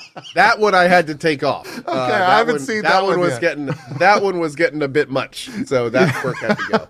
Yeah, I think you just realized what was happening when you reversed right there. That's why you're laughing. Yeah. But you're muted. Steve. Okay. I gotta ask a question. Who among you, I'm asking you guys and the chat, who among you, your first car was just a piece of shit?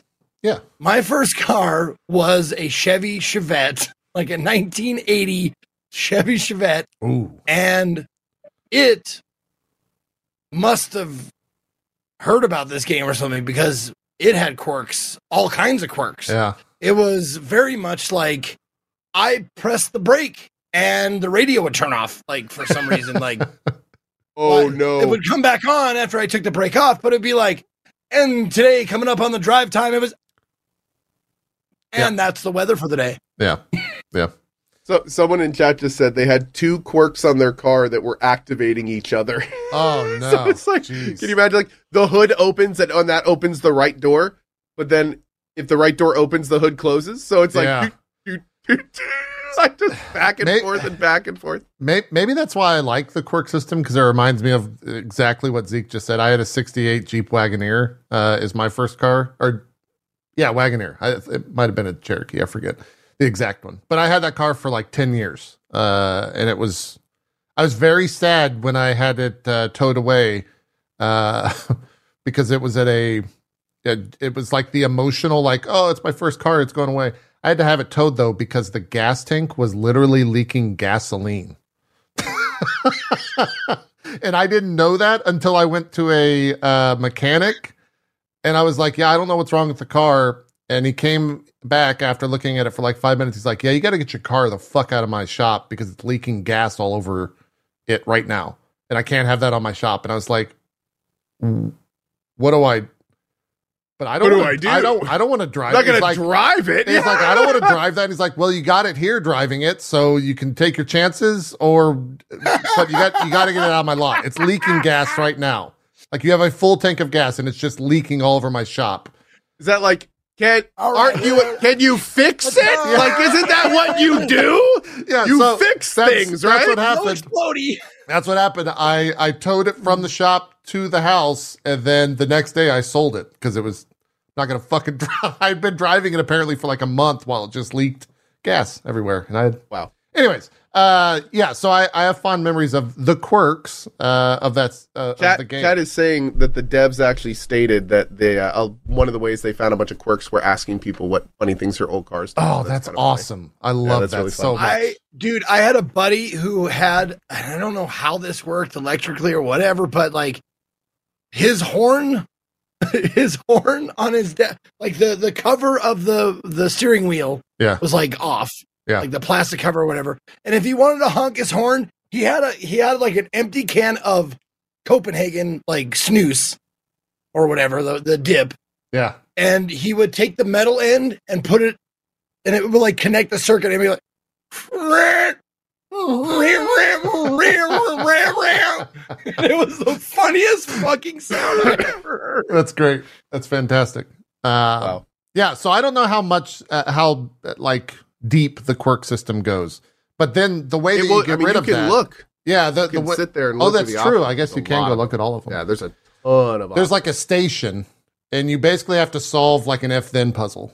And so the game doesn't tell you what's happening, but like for Ko, where we just saw the quirk of when he puts the car in reverse, the hood pops open. You have to go to the station and say like, basically they have all these different like sections. You choose hood, and then you put opens, win, and then you choose the other two. And I love that idea of having to like choose that stuff and figure it out, because they give you a little bit of like a driving course. So you can actually take the car out, not in a mission, to figure out why these quirks are happening. So I like that system, but I haven't had the system interfere with the gameplay yet, which maybe I wouldn't like it as much if that were the case, where it's like, oh, you got to get out of this level because it's closing, but you can't drive forward because when you press forward, the car goes backwards or something like that, right? Like I haven't encountered that. And that might suck, but it also might add to the gameplay. And that's just like one of the many systems that exist in this game. That all of them resonate with me. I love the looting. It made like this aspect of doing the Tetris that we just saw right there in the inventory. That's really fun. You can also just, for like normal materials, you could just press T and it'll automatically drag everything over into your inventory. And then when you get back to your car, you just press T again and it'll shift everything over to the other inventory in your car. There's the hood popping up because he's reversed. You can change steering wheel. You can like customize all that stuff. I didn't get super far, but I unlocked like the handbrake. But there's also other systems. Did you unlock any of the like other abilities, Ko, in terms of what they are? I have some other cool things. Like I put a side rack on with some extra storage, put another side rack on, and I put a lightning rod on it. So now when I drive through electricity, it charges my battery instead of hurts me. Oh, wow. That's awesome. Okay. And there's lots of other stuff that you can get and unlock and progress on and everything. So I think I'm at the stage of the game where I'm just about to go. I've had that happen before. No, Ko, did you try and throw it in reverse? The hood might pop you back up. That's like, I should have. You're right. No, you just warp your vehicle out, which is really handy. Oh, I haven't done that. You just hit the T key, and it will just warp you anywhere nearby. Oh, okay. But no, there's. I think I'm up to the point in the game where I'm just about to get to the next tier. There's like 3 defined tiers, and if you look, there's this giant blueprint area where you can get new blueprints. Yeah. And if you look at that, it goes like stable energy, unstable energy, and then like prototype energy or something. And I hope and think I'm just about to get to the region that has unstable. Okay. Which took a little bit of a thing. So yeah, it's been missed awesome. The jump. I'm playing it more tomorrow afternoon. This kind of sucks. So when you take those jumps, Not only do you not really go fast enough with the basic engine to do anything, but it hurts like every part of your car. Yeah. So there is no reason to take those jumps. I agree. I feel like there should be some kind of buff, like you jumped it or something that gives you like 3 seconds of invulnerability, so you can actually jump and have fun with it. But no, you want to avoid those like the plague, unfortunately. Yeah. Like a parachute or something, like a glider, like a huge hang glider that pops out like. Yeah. I mean, there may be some car upgrade that helps with that. Maybe there's something that you can get to, prevent falling damage or help with it. You get a spring later that apparently makes the car jump or something. So I don't know. Really? Okay. They do all sorts of weird things with the crafting system. So yeah, you saw right there. By the way, every time you don't have to, but every time you get in and get out of the car, you can turn the car on and off, and you can also put the parking brake on or off. And it's awesome. I have an auto brake. Oh, you have an auto brake, so whenever you get out? I have an auto brake. So every time I get out of the car, it brakes automatically. When I get in, it unbrakes. So you just completely ignore that. I hope there's one for the turning the car on and off, too. But actually, that brings me to my next thing. There's incredibly cool customization to the options in this game that everyone should look through. Yes. Like there's a high visibility items thing that's incredibly useful. You can see items in containers through walls. They glow gold. So that makes it super handy.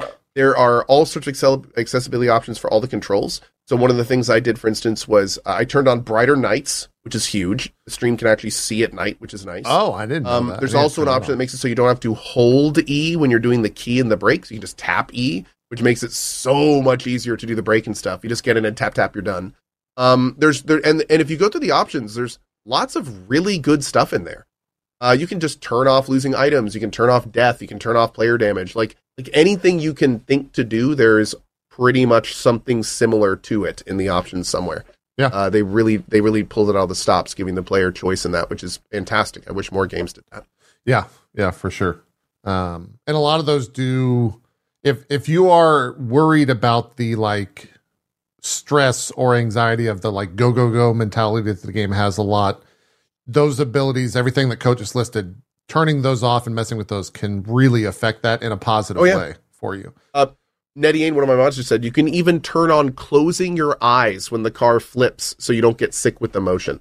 God, that's wild. That's some really good QA, like feedback-wise. They also can make it so when you get in and out of the car, instead of showing the animation, it's just a black screen. So for people that get the motion stuff from lots and lots of cool little things. That's cool. Yeah. I didn't know that it went that deep. But glad that it does. Definitely worth checking out. Story-wise, I'm not super far. I'm very interested in it. It's kind of told through I have voices theories on the radio. Yeah. I have some theories, some big theories that I'm looking forward to completing and checking. Yeah, I've definitely, just in the 4 hours, I definitely have thoughts on like the people and what they're saying, and it's that type of game where you're not exactly sure on anything because it's all so obscure and bizarre and kind of, and every so SCP-ish. Often the people talking will like say a certain word or phrase or that'll make you like completely raise your eyebrows and be like, wait, what? Yeah, and it's like a normal word, but it's capitalized in the subtitles, and you're like, why is that capitalized? Or or they'll talk about like the order of things or like when things happened, and you're like, wait, but like, there's a lot of curveballs if you look for them, which makes it very interesting. Yeah, so it's got a cool story ultimately to boil all that down. I don't know lengthwise. I've heard it's like 15-ish hours for main story. I heard it was 10 to 15 hours if you rush the main story, but if you're like farming and going for upgrades and everything, you can spend up to 30, like doing farming runs and missions and getting all the collectibles and things like that. Because it's procedural, there's like random chances on if the collectibles will actually even be on the maps. So like there will be times when you enter a map and you'll just see this big blue icon. And if you drive over to that icon, it's a pole with a little box on it, and you look at the box, and it's like an episode of this like podcast thing that goes over like the history of the area and what limb technology is and all this stuff. And every time you find one, it's the next one. So, it's stuff like that. And then of course, what I also really like about this game is any container anywhere has a chance of containing a rare item or a collectible, which is really cool. So it makes searching everything very viable. There's a lot of times in games like this when everything can start feeling really tedious when you've already maxed out all your resources and you just, you don't need a lot of stuff. So it's like, why keep looting? but because they put so much random stuff in random containers, like anything can have anything in it. So that's a very good feeling. It's that kind of like that PoE feeling where, like any mob could drop a mirror, which makes it so it's like you're constantly like interested in killing everything. It's that kind of thing. Yep. I didn't realize. You can customize your goddamn plate. It doesn't look like you can. You can't customize your plate, but you can add stickers, you can add paint, the entire interior. You can find customizations for your steering wheel, your gear shifter, your little thing on top of your antenna. You can get special components. I found a bumper that had a gold star on it that had a special ability that I couldn't repair. So it's like it was a special bumper, but it only had one life, and once it was gone, it was gone. So you can even find like special parts like that. So there's you can see I have little dashboard puppers that's bobbling his head around. So it's, there's all sorts of fun stuff. I see you're wearing the shirt, so I think you have this belt. Did you find this yet? Because I have not found it yet. I have not found it in the game. Yeah. Did you get your Itme JP shirt? I have an Itme JP. It was very mechanic, cool, the devs. jacket. I'm actually wearing it in that. If you look on my what is that? My right side. It says it actually says Co on the thing. They actually sent us all like fun little stuff like that. That was very cool, the devs. Yeah. I like mine as well. They spelled my name correctly. That's all I care about. Big same, not Co. I want one. Those look cool. They're cool. They're really cool. You got the bobblehead. That was actually it was one of my favorite like press packets. Sometimes you get a lot of stuff where it's just like. Did you read the manual? Yes, the manual. Oh my God. They got like an actual manual for the car, but they went through it with like a pen and like added in all these notes and stuff to like that were about the game and like the weird stuff in the game and things like that. It was very creative. It's like an actual I don't know if they like printed. Like, is this from a real station wagon? There are parts in that manual. I flipped through the whole thing that like tell you how to change the oil and how to access the transmission and stuff like that. And it looked real. I'm not sure if it's real, but it absolutely looked real. Yeah, like this. It's this. Oh, that's gonna look bad. Yeah, it's hard to see, but it's like it's actual. Yeah. It's wild. But then every so often you'll see like pen written in it. Yes. Where like it'll circle a part of the manual and be like, where they'll like draw an anomaly and be like, maybe this is related to this anomaly and stuff like that. So it's very cool. It's fucking cool. And it's like beat up. It's not like freshly printed. Like, whoever managed the press packets for that stuff, they did a fantastic job. Out of 10. Yeah. And the music's great too. Yeah. All the music I've listened to is good. I have streamer mode on. I have streamer mode on.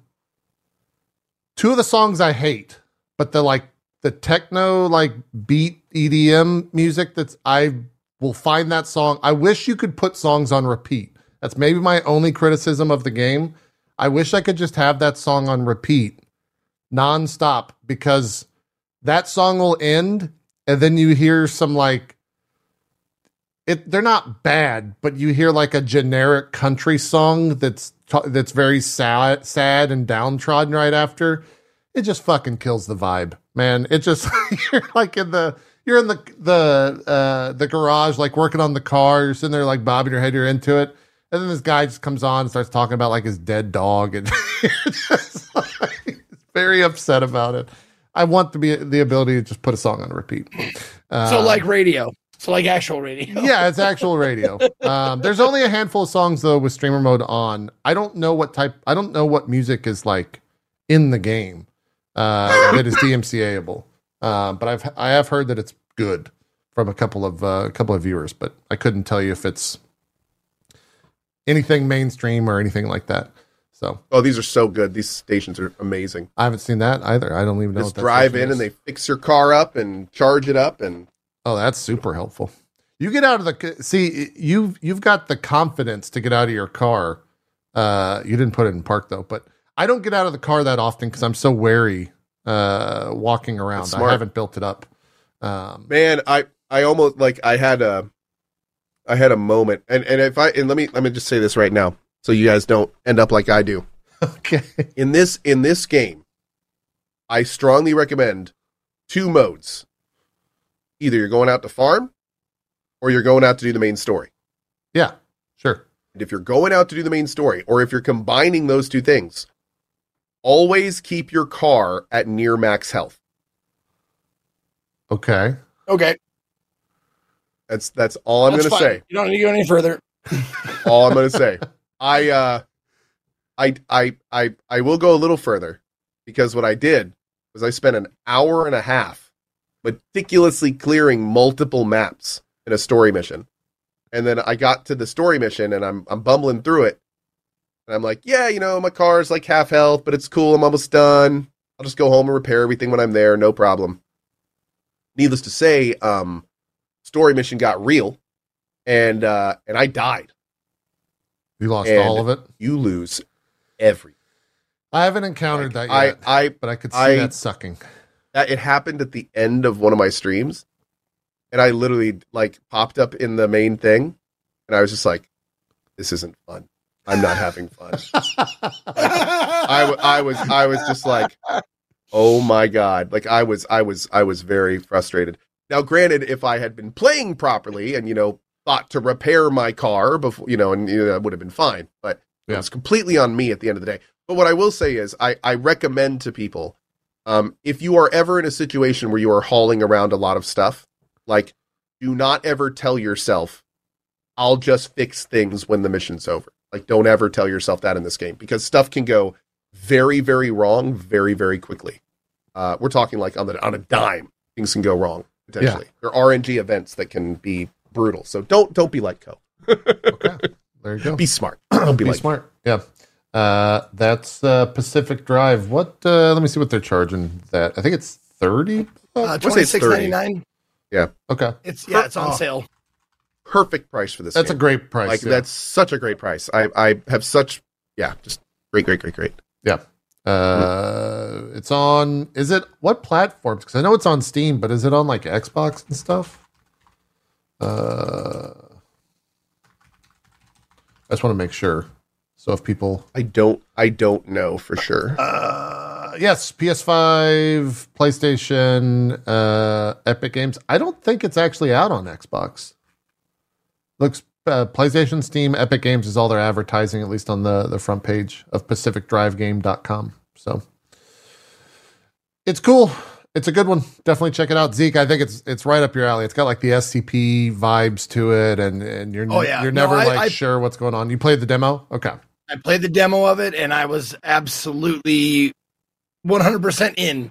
I love the vibe of it, and I love the idea of driving around in a hunk of junk right away that has its own quirks and shit to it, and the SCP vibe. I love those type of games. Anything with this, secure, contain, protect, or back rooms, liminal spaces, that shit is a recent discovery for me, and man, I just can't get enough of them. I love it. Yeah, it's a lot of fun for sure.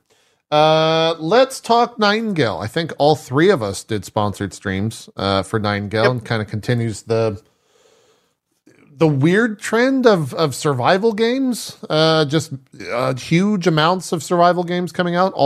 Most of them with 1.0s. This one early access. A little bit of a different story. And where do we want to begin with Nightingale? I can begin. Go ahead. I just want to say what a lot of people have said, and I will echo it. What an unfortunate time to release the game. Yeah. Due to how many crafting and survival games just came out and how long those fucking games take to complete. The thing that the biggest standout for me, when relating this to the other games that have come out that are similar, is this game is gorgeous. It is graphically very pleasing. CE5. It's gorgeous. Yeah. It's just it's better to it's more fun to look at than I would say Palworld and Shrouded and stuff like that.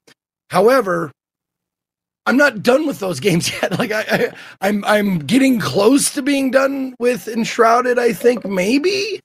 But all those games are 100-hour games, and it's just another one. Well, I guess I'll add it to the list with that, and another crafting survival game like Pacific Drive or Sons of the Forest, and all that type of shit. It's just man, how do I decide? And it's just it seems like a great game with Great voiceovers, a cool idea. The aesthetic of the 19th century aesthetic with the introduction of not steampunk, but like, what do they call it? They call it gas lamp fantasy. So it's like, yeah, it's all that juxtaposition of like magic with 1800s stuff. It's a cool idea, cool environment, but just like, I gotta shelf it for now because I'm doing 3 other games right now that are similar. The big thing about this game, the takeaway from this game is great as a foundation for a finished product. But it is very early access. It is very clearly missing some stuff that it needs. What's there is pretty awesome. Like, I had a great time with it. I feel like the world's going to be super interesting to explore. I actually did some stuff with Dan. The co-op seemed to work just fine. There were things that I really liked about this game, and more importantly, there is no question that I'm going to want to do like a big full run of this game at some point. But I feel like I kind of to echo Zeke's thing, they released a very unfinished product in the middle of a sea of finished products. So it's kind of like, I played this for the sponsored section and kind of instantly I played a little bit longer than the sponsored section too. Cause there's no question I was enjoying what I was doing, but it's kind of like, yeah, there's no reason to rush this right now. Like, there's all these other really good games to play. They're done, most of them, or further along in early access. And it's just like this one, it just needs more cook time. But what's there is cool, man. It's got a super unique aesthetic. When the voice acting's there, the voice acting's great.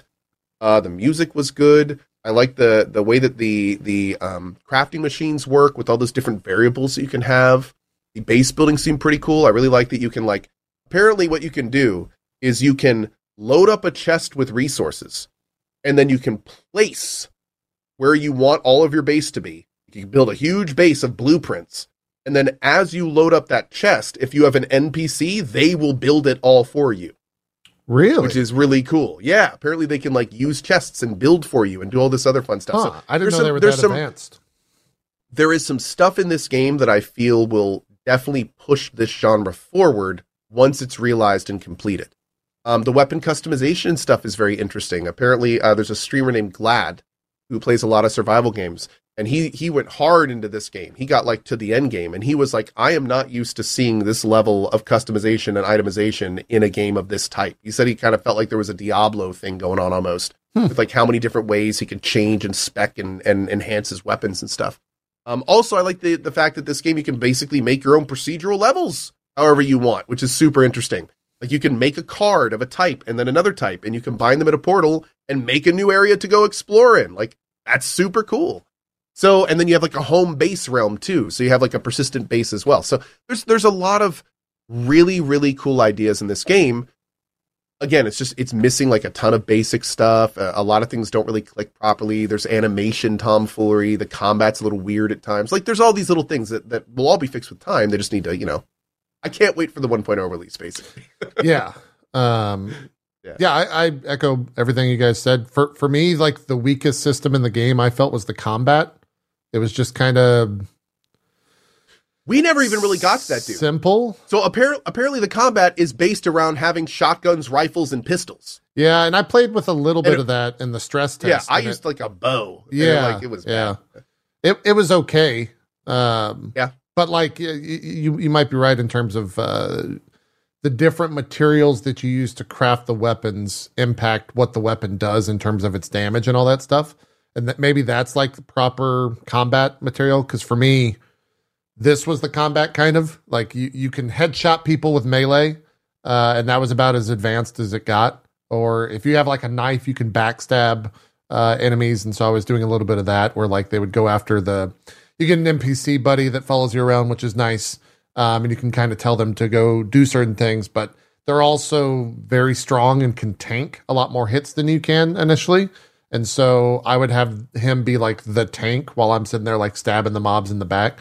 But cool. Yeah, it's got a great foundation. That's a perfect way to put this game. A great foundation that we need 1.0. I was going to say, I feel exactly the same way about this game as I feel Enshrouded. where it's like totally sold on the game. Can't wait to do a big playthrough. Because I know I'm going to do that, I don't really have an urge to do it now. Like, I'll just wait. There's a lot of other fun stuff to do. So, yeah, Enshrouded and Nightingale are both games that I think are going to have very cool, big 1.0 releases when they get there. It'll be interesting to see, like, if these games follow, like, that Core Keeper Terraria Stardew release style I was talking about earlier, or if they're going to kind of, like, be quiet in the background, just kind of plodding along until they're ready to do the big 1.0 drop. But we'll see. Yeah. We'll see. Could be, like, 2 years from now if they both, because for whatever reason, February of 2024 was survival game month. So 2 years, a year from now, like if all three of those, Palworld, Enshrouded, and this come out within a week, we're fucked. Oh my God. Yeah. We're just screwed. Woo! If all of those hit at around the same time, because you're going to have to choose. There's no way. I'm super interested to see the development path of those three games because they're so varied in terms of just initial success, like grandiose plans, where the game's at currently. Can't wait to see what comes out of all three of those as they kind of like push this genre forward.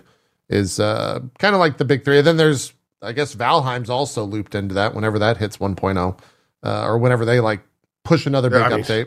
Yeah. Yeah, I was going to say they're working on their next biome, and that's due God knows when, the Ashland stuff. The Valheim guys are going they're taking their time. Yeah, and more power to them. They're already successful, absolutely. Yeah, they've already won, already made their money. So take their time and deliver a great quality product, whatever. That's cool. But it actually brings up a good point. To jump to another survival game with Sons of the Forest. You guys have not played 1.0, correct? So I jumped into, and I'm sad. I rage quit that game yesterday. I straight up fucking just quit out. And really, some of it is, I think, me and Gassy Mexican and Bruce approached that game, I think, like every other survival game, right? Like I was in this mindset of like, let's build a big base. Let's like get things, let's advance the tech tree, blah, blah, blah. But it's not a unique or a new idea that like, that's not what that game is ultimately, because you can just kind of exist in that world and go from point to point, continually getting new weapons, new armor. Yep. And you don't have to build. We built. That's why I liked it. Yeah, we built a base, and the game just constantly sends things your way and impedes that process at every step of the way. That I was just like, I'm not having fun. Like I want to be fucking left alone for a literal day-night cycle without waking up 10 times in the middle of the night and my fire going out. And fucking not having any of the fish. I just got annoyed. I was like, fuck it, I'm done. Like, I'm fucking done. I'm all up for it. I'm done with this shit. What really broke me was they put in electricity so you can get basically a solar panel. We found a solar panel in like a cave somewhere. And so we put Max really built most of I made a shitty building. Max made the proper building. Then we put a proper, really? Is it 4 walls in the ceiling? Yeah. But I was using like the pre-made thing. Anyways, you get a solar panel thing, and you like put on the floor on the roof of whatever, and then you can attach wire to the solar panel, and then run that wire to basically a light bulb. But the way that the game like interacts with that, and I thought it was because me and Max were stupid, but it turns out that it's actually just a shitty system, and like it's been a pretty widely complained about system. There's like videos to how to like figure out the system of electricity. So we tried. I mean, it really is like a classic joke of like how many streamers does it take to screw in a light bulb. We tried for like an hour. And we just said, fuck it. We're done. Like, this shit's not working. We can't get the light bulb to work. I'm tired of fucking being raided. And I just got frustrated with it. So I don't know what's new. We did get a golf cart The golf cart is great. It probably is the highlight of the game, in 1.0 of it being new. And you find it relatively quickly, at least we did. And it's solar paneled or solar powered, so you never really run out of like gas or anything like that. And you can just run over the guys with it. I actually have an answer to that question. That age-old question. How many streamers does it take to screw in a light bulb? Yeah. It takes 100. One to screw in the light bulb and 99 of them to react to it. It's accurate. That's fair. That's fair. It's accurate. Yeah. Yeah, I agree. 100% fair. Yeah. This is us yesterday trying to figure out the fucking light bulb just so we could show gameplay of it. I also hate the snow. I hated the snow when I played it when it came out early, and it still sucks. You still have to manage everything that snow brings. And like when you're cooking, at least when I was cooking stuff around the fire and you walk towards the fire, it kicks snow on top of the food. So I couldn't see when the food, just like very small, minor things where I was just like, God, I'm just getting annoyed. And I think it's because I've played so many survival games recently that I was like expecting that. What are you listening to? I just imagine this being like real life, and like everybody's out there, and JP's like, I'm not sure like how this goes. I think you're supposed to put it up there. Like it's like JP supervising. Like you wrapped it around this log here. I don't think that's not secure. Yeah. It says you got to do a hitch knot. You're not doing a hitch knot here. Yeah. It also takes a while to build in this game, just in general. Like, each tree is 2 to 4 logs or 2 to 6 logs, and like a normal cabin is like 70 logs. And so you just have to collect a ton of shit to get it going.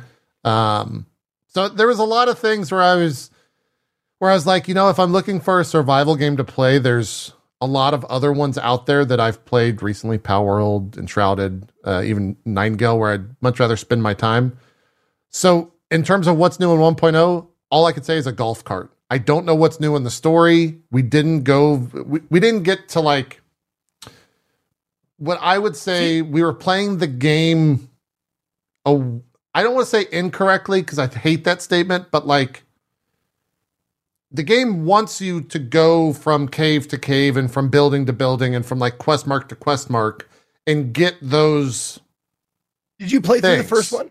Yeah, and we did most of the stuff when it first launched. Oh no, the original Forest. No, I didn't play much of it. Okay, no, that absolutely like would like for me personally going into Sons of the Forest, having played the Forest, I didn't even fucking bother with building because like I played the early access or whatever pre 1.0 release, and I knew like if it's a similar game. Don't fucking bother. Just make those little wood huts that you can save at, and that's fucking all you need to do. And it appealed to me because the building is absolutely optional, and I'm happy to not do it. I'm happy to not like. Here's my little wood tent, and that's it. I'm gonna go. Because I have to throw away supplies. I get so many just from going. From place to place to place. Yeah. Yeah. So that was my biggest complaint with the game when I played it the first time. Is that you didn't have to build or there was no requirement for it? Not only that you didn't have to build, there was no real reason to. Like every single thing the building did, you could do better just running around. Wow, that poor guy. Oh, the golf cart was the most fun. The food generation is it's better to get food, exploring around and picking it up than it is to try to use a base to make it for you. The farming and growing stuff, it didn't really add up. Like you can get meds and stuff better outside. The thing that really is the part that makes it so unfortunate is when you're out exploring, you're finding new items, you're making new progress. You're getting things that you can't get while base building. Right. But while you're base building, all you're doing is wasting time. Yes. That's it. The base is not going to give you anything that is going to help you do anything faster. It's not going to get you food in a better way. It's not going to get you... there's nothing the base does that you can't do out in the field. Your entire crafting... there's no benches or anything to make to craft because you do that all in your backpack. So it's like, I see why they have base building, but, because it's a survival game, right? But the game itself doesn't cater or lend to it. They should really kind of lean into it and make it so the base can do some really cool stuff that you can't do otherwise. Yeah. But they just don't. And it's kind of a big lost opportunity. Yeah. And I wish I could speak to, late game and probably a lot of those, 1.0 stuff that is there in the base building. But we spent 5 hours and did absolutely jack shit fucking around in a base. And 90% of that was me and Max or Bruce going, fucking get the golf cart. There's 5 motherfuckers here again, and I'm trying to build this shit. Just go get the golf cart and run them over. Just fucking get this shit out of here. Or Lisa's, we call her Lisa. Her name's Victoria. Victoria's here. She wants to give us food. We're trying to place this rock down. I can't. She's in the fucking way. Just accept the food. Like, we just got annoyed most of the time. It's bad when you interrupt yourself before you end a sentence, like 5 times in a row. Yeah, it's just this game really was just a constant slew of interruptions from us trying to do something. And that's fine, but if it never stops, you get very annoyed. At least we do. We did very quickly. So I wish I could comment on like the story of it or any of that, because it did straight up, when the game launched, the story just stopped. Like, there wasn't a culmination or anything. It just like halted. And we talked about it. You guys talked about it at length on the show. And I don't know what's been added to it. So Bar Soccer says, it seems like they're missing the point of the forest. You're stranded in the first. You're meant to explore and escape. And this one, you are searching for people, not really intended to build a mega base. Well, I mean, yes and no, you're right. And it's clear that the game leads you into the direction of completely ignoring base building.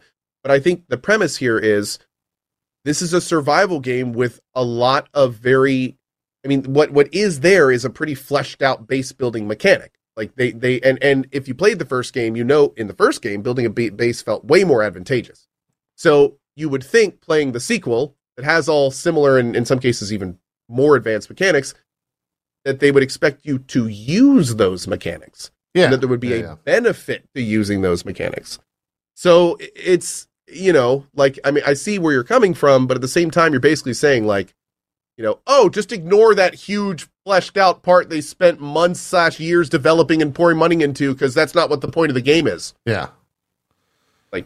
Listen. Really? Same thing with Power World. It's the same thing with Power World. They have a building system. It's not like super intricate, but it's intricate enough that you can actually like make some cool stuff, I'd imagine. But it gives you no benefit to do so at all. I would strongly disagree with that. Like, in fact, I would say Power World and this game are opposite. In Power World, your base is a giant resource generator. You have to build crafting benches. No. I'm talking about building a building. Oh, okay. Yeah. Okay. No, the thing to compare Power World to this is the whole thing. So, like, in Power World, like, your whole base had to have, like, tons of crafting benches and storage and all the different resource generators and all the pals to manage there. Like, the base building part of Power World is super developed and arguably necessary to the game. I should have said building.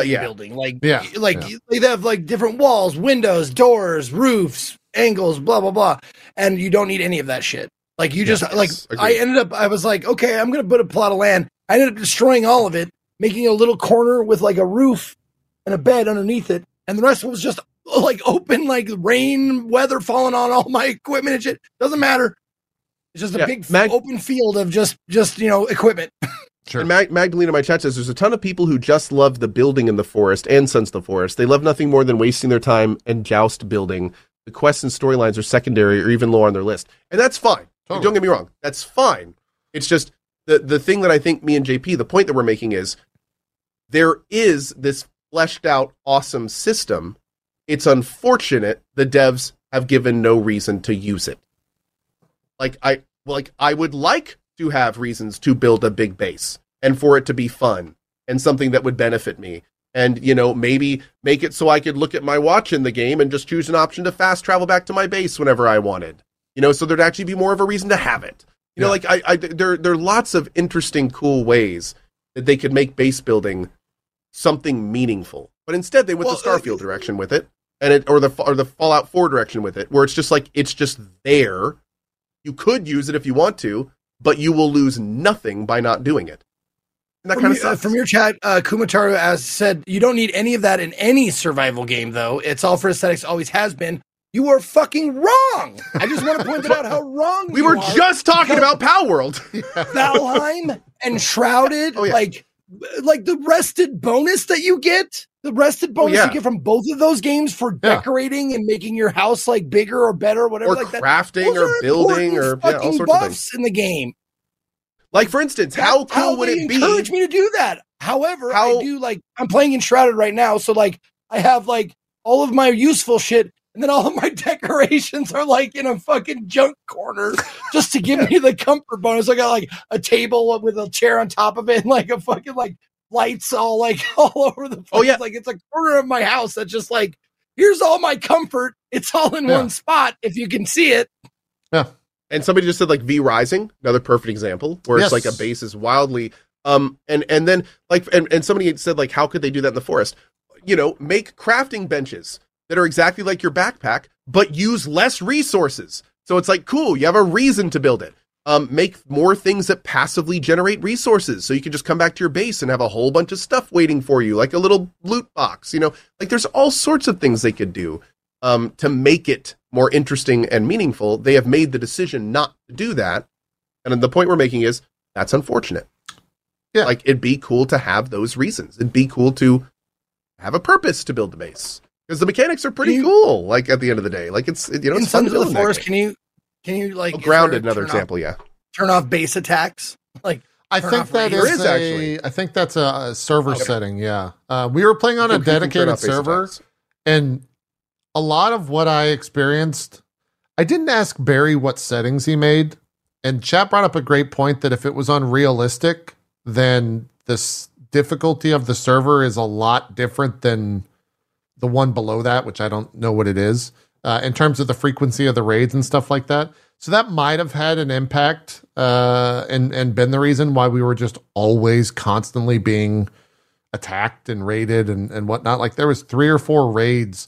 We tried to sleep one night. And I think we got interrupted in the middle of the night like 4 or 5 times. So it might have just been a difficulty server setting that I didn't have a conversation about, whatever. But yeah. Didn't have the greatest time with the game, so that's the short of it. For the people that are saying in Sons of the Forest, what you're doing is different, so you are kind of meant to ignore base building. Like I get that, but this is a video game, and I would love to participate in all the mechanics. That's all we're saying. We're not trying to argue the realism of finding people in terms of survival and base. No, I don't care about any of that. I just want to use all the fun parts of the game and have it mean something. You know, that's all. That's all. They wouldn't put that big of a fleshed out system if they didn't want you to interact with it, like in some way. Yeah. And like again, the other thing, we weren't building like a mega base, and I don't even think Co would refer to his bases in the early access thing as a mega base. It was like a building, testing stuff. Testing stuff. I spent when in Sons of the Forest, I spent when I first played it the first time. Pretty much built everything I could, and then I was like sitting in the middle of it, you know. And I the first few times I tried to like run out and ran back to it, and I got to the point where I think I ran back to the second or third time, and it was just like, why am I running back to this? Yeah, like, I built everything. There's nothing here for me. It's faster if I just go from point to point to point to point. I'll get more food that way. I'll get more resources that way. Like there's no reason to run back to your base. Yeah. So yeah, it's like building a sandcastle. Like if you like building sandcastles, great. Well, you just know that they're going to just get washed away by the tide or, you know, random wandering redskins like zombies or whatever. Like, they're just going to destroy your shit. So, like, more power to you if you like that shit. But I'm just saying, like, I'm going to walk down the beach and not bother with the sandcastles. There you go. It happens. You could choose the way you want to play. The other big release came out this week, moving things along. Last Epoch. Zeke, this might be a PoE type segment for you. You might be able to just tune the fuck out here for me and Co for about 20 minutes. All right. I'm just gonna preface I've got linen to make and then shroud it anyways. So maybe I'll just pull that up. Yeah. Last Epoch 1.0. Game aside, kind of a little bit of a rough launch, and they kind of shot themselves in the foot. At least I remember. When did the game launch? Wednesday? Is that something like that? Yeah. Prior to the game launching, there was a post on their subreddit, on the Last Epoch subreddit, from I think the head of the network, that was basically like a very detailed post of here's why I'm confident the servers are going to be great and it's going to be a fantastic launch, and this is all the stuff we put into it. Cut to the game launching and the servers are fucked. He basically was like, it'll be fine. This will be just fine. He said literally the worst things you could say. I don't know. Something like this. It is the perfect example of why you just shut the fuck up and put the game out and then talk about everything that you did. That to article make it would better. have been fantastic. Yes. After the game came out, everything worked smoothly, and then it's here's why it all worked smoothly. That's when that article would have shined. Oh my god! It just he just shot himself in the foot. He recorded a video of him shooting himself in the foot multiple times. And posted I don't get me wrong. I respect game devs. I like them. I kind of hope that follows him around for the rest of his life. I do. I kind of hope wherever he works, you're the Last Epoch guy. It becomes this joke where it's all right, and make sure Phil's socials are disabled before the launch, because Phil's not going to pull that shit again. Yeah, you know what we're talking about, Phil. We all know it. Yeah, I really hope that just becomes a thing. Yes, me lost. Let me shut up. He's drunk. He's I'll say what I want. Launch will be perfect. Oh, my mind right now. Bill, you never put on deodorant. I'm going to say it. I'm saying it. I don't know about he probably feels terrible. I would feel terrible in that situation, and I would assume the amount of vitriol. I hope he's seeing the humor in it. I really 100%. At this point, it's just funny. Yeah. So there have been issues. Man. I think the issues they're getting a lot better. Yesterday, you could kind of log in. There was queues. There weren't queues. I think they hit another all-time high this morning on Steam. So past PoE. Well, it's a little bit. Did you hear about this? It's a little weird because it's not counting it on Steam. Yes. Yeah, it's not counting the people that play from the PoE client, which is numerous. But still, I mean, it's past Path of Exile's tops, and I think right now it's the highest it's ever been. Hold on, let me check. Yes, I think they hit a new peak this morning. It was 260 this morning. Yeah. Right now it is 200. So it's back. But what's the 24-hour peak? 24-hour peak. The all-time was 264. And that was it usually has a time right next to it. I'm on Steam base, so I don't. Oh, okay. SteamDB is where I go for all that. 24-hour peak is 258. Okay, yeah, so close to it.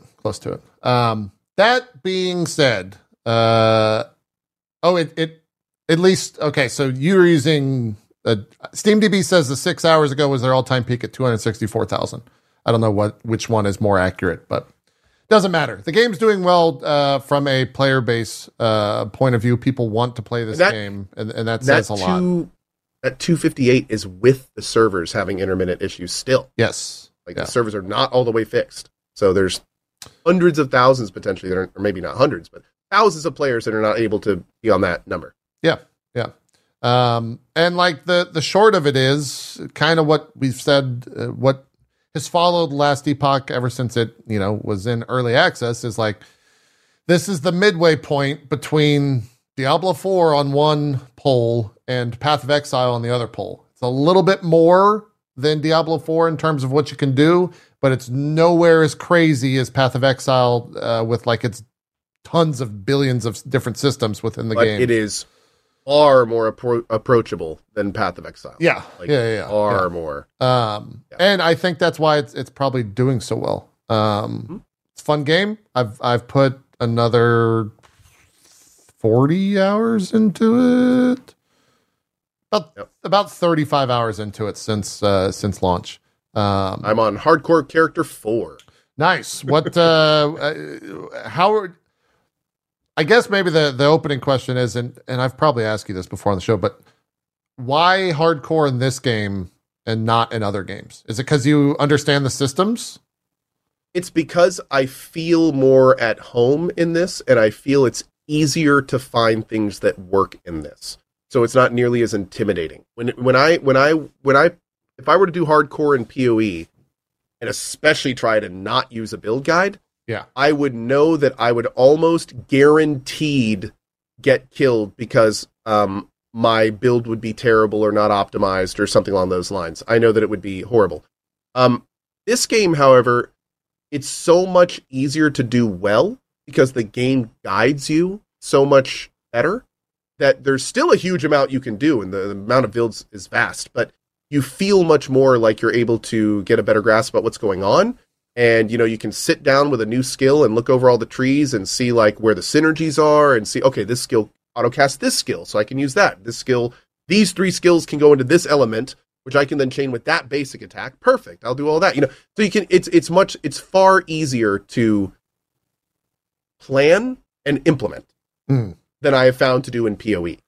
That makes sense. And I like that a lot about it. I keep getting this feeling in Last Epoch, which I love, and that is this feeling of I'm about 60% through where I want to be. I just need 3 more points in this skill, 4 more points in this skill, and 1 more point in that skill. And then I'll get this awesome synergy that I just planned out. That's going to be great. And, stuff like that. And it's really, really cool how that works. Like a great example is the Void Knight class. So, you get that skill right there with the slice. Well, it's like, cool. Okay, I see that that's a slice skill. And normally it just slices. Well, it's like, oh, cool. I just saw that node that turns it into a movement skill. Okay, that can replace this skill. Great. So I'll open with that. Oh, and here's one that makes it so my main skill crits automatically if I hit them with the slice skill.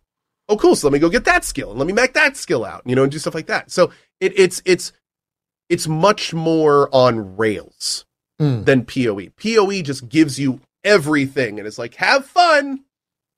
This game is more structured and it's more guided. So it means you don't have to know everything to like actually come up with cool synergies, actually figure all that stuff out. Instead of looking at a passive tree and having to figure out, oh, that node in the top left and this node, which are literally 90 nodes apart, those might go well together. In this one, it's like, cool, you have all these little trees that you can sort through and you can much clearer and more easily see. The search function is a little easier because you have less that you're looking at. Yeah. So it's just more approachable. It's far more approachable. Yeah. And people are going to hate me saying this, but I'm going to say it again. I think PoE could learn so much from Last Epoch, in terms of the new player experience, in terms of making their incredible systems to give player options to make it more bite-sized. There are ways that Path of Exile, I feel, could double, triple, quadruple the amount of new players it gets every season if they were to learn some things that Last Epoch has. Yeah. Yeah, I mean, that is you have seen PoE 2? I think we all have big hopes for PoE 2 doing this, but nobody has seen what PoE 2 is doing with it yet. So yeah. We'll see. Well, and I mean, you preface the statement that that it is a loaded statement, and I think it is. Like you could have a lot to say with that. I think my take on it is that like PoE 2 will prove or disprove this. I don't think the PoE devs care about that, and like they have a vision for their game, and I'm not defending it at all. That I guess it sounds like I am, but they have a vision for their game, and they want it to be that level of complicated because they want that level of they're choice. Tarkoving it. Yeah, they want that level of choice for the game that they're creating. There's nothing wrong with that, and I agree with you that if they were taking some of the systems from Last Epoch, it would 100% be more approachable, and they would probably make more money from that. I just don't know if they ever. Ultimately, what I'm saying is I don't think PoE fucking cares about that. Right? No, I agree. And here's the thing: they are some people like Chutes and Ladders, and some people like Cones of Dunshire. It's like nice reference. I made a Cones of Dunshire reference yesterday. Yeah. My man. Okay, thank you. Somebody asked if I played board games, and I was like, the only one I've ever gotten into is Cones of Dunshire. But anyway, And yeah, I think you're right. It's interesting because like the line that they need, that the PoE is walking, is how do we cater to all, they already have a thriving community that likes PoE exactly how it is. Yeah. So how do they keep that community happy while also making it more approachable, which would bring in tens, if not hundreds of thousands of new people? Because I can tell you, for every person that likes and plays PoE, there are 10 that will tell you that game intimidates them and they're not going to touch it because it's not approachable. Absolutely. So it's that kind of situation. But interestingly enough, one of my former mods, B Cuttigan, actually said, and I'd love to get the quote on this, but he said PoE 2 devs have already stated that Last Epoch has some good enough systems that they're changing their game a bit due to it. Huh. Okay. That's good to hear. Because if you could whisper me like where you saw that, just so I could see the exact language, but that's awesome. Yeah. That's super cool. That's not what I expected, the line, but it's welcomed. Yeah. Like, I'm glad they are. Yeah. The line there, that I really hope that Grinding Gear Games decides to walk, because they obviously haven't really yet. The line there is, how do you keep your hardcore core happy and content while also putting in systems that cater to people that have never played your game but want to? Sure. So the thing is, how do you help those people without making the game easier? Because the hardcore folks don't want it to be easier. There's the same folks that, scream and cry every time new QOL is put in the game, which is fine. I mean, it's the same thing that happens in Tarkov. There's things in Tarkov that are specifically made to be convoluted because that is how they want the game to be. And the same is with Path of Exile, and that's fine. Their game, they do whatever they want. But yeah, so it's an interesting line, and it'll be very cool to see if PoE 2 walks it better than PoE 1. Yeah, I would say right out of the gate, one thing that I wish PoE would steal from this straight up would be the in-game item filter.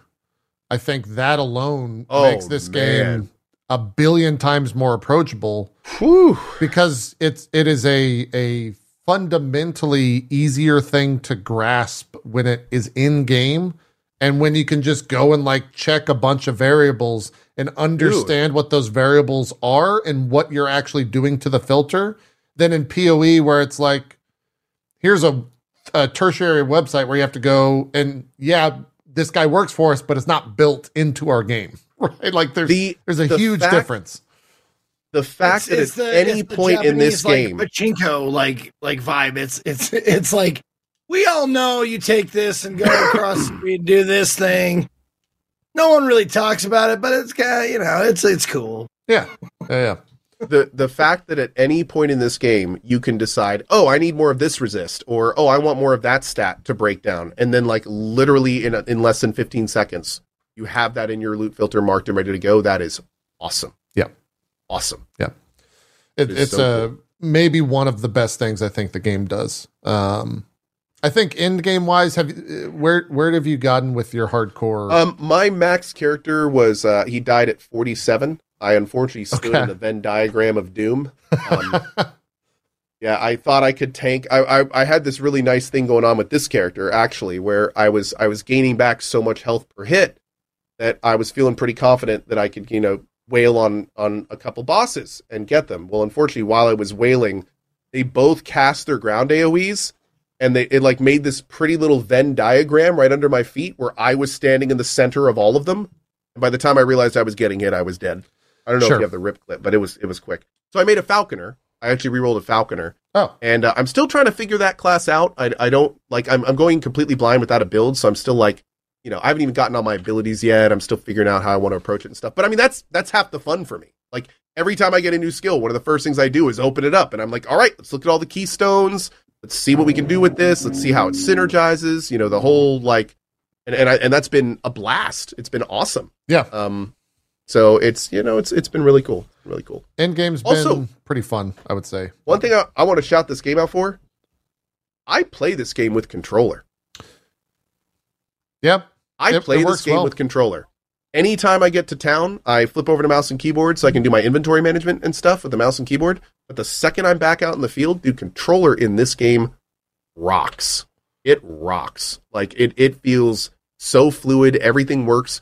The auto targeting system is a little loose at times. It's not quite as responsive as I'd like. But outside of that, it's great. Do you have how does it handle ground AoE targets? Do you have any of those on your class? that might be a class thing where it doesn't work so great I with think others. I might have some, but what you do is anytime you're moving a direction, then an enemy gets a red outline around them, and they become the target of anything you do. Oh, okay. So there's not really like, and everything happens so fast, you don't really have to think about it. I don't know if I just haven't gotten any specific ground target abilities, but everything I do just basically like auto targets where I'm kind of looking. You can use the right stick as a mouse cursor. Oh, okay. So there may be some way to aim with that, but I feel like that would be super clunky. I'm pretty sure it's doing auto targeting, and the auto targeting seems to work great.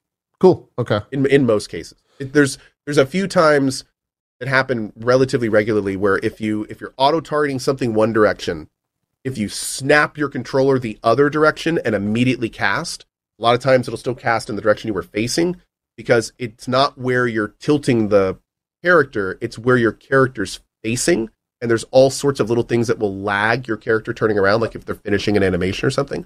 So there are definitely times when stuff's hot and heavy, and like I'm trying to be really quick about things, I'll not be able to target where I want to do exactly. And if two enemies are kind of like at the very top right of the screen and you're trying to hit one of them, it's a little wonky as well, obviously. But that's all like standard auto targeting stuff. Yeah. Nothing unique to this game. It still works for the most part. Yeah, it feels great. Oh, it still works. Dude, like I said, this is the first ARPG of this type I've ever played and enjoyed with a controller. Yeah, it's definitely a big boon for them, especially I would assume they plan on launching this at console at some point, so it makes sense. Did you get to, I guess you wouldn't have, just going off of your level, but did you experience, or have you experienced anything about the two different merchant guilds that you can choose? No. And I'm playing hardcore, so I can't wait to get to that system, because apparently it's a huge boon to hardcore SSF players when you get to it, because you can like start. To the loose understanding that I have is there's two different merchant. I have interacted with it, but not much. Two different merchant guilds that you can interact with. One is basically like the auction house, and the other is like the Solus Found, where it basically gives you a pretty significant buff to just the drops and the percentage of drops. And you can also like target different things with these prophecies, where you can go in after killing a bunch of mobs, you get like a prophecy currency, and you can target like the prophecy of, if I kill 6 of these specific types of mobs or this boss or complete this objective, then it will drop these type of items. And so I think someone was saying in my chat yesterday that it's like a 70-30 split in terms of people choosing the SSF over the auction house faction. And I could totally understand why. And frankly, it's because I think the auction house system fucking sucks. It is not a good. I do not like how they have. The system is basically every item type has an NPC that only functions with that type of item. So like two-handed swords, one-handed swords, wands. And you have to go to one of 20x NPCs to interact with that auction house for that item type.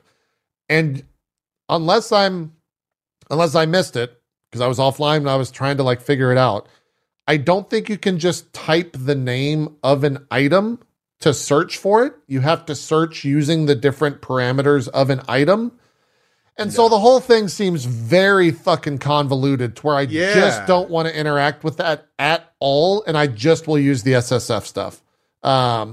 So it took, the unfortunate thing is I didn't know that was happening. And I got to like rank 6 or 7 with the merchant guild.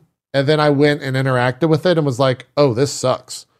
Chat is saying you definitely can search by name. Okay. Then maybe I missed that field in the thing. Okay. But you can, but it's hidden in drop downs. Okay. But I was gonna say, even then it clearly wasn't obvious enough that you could. Yeah.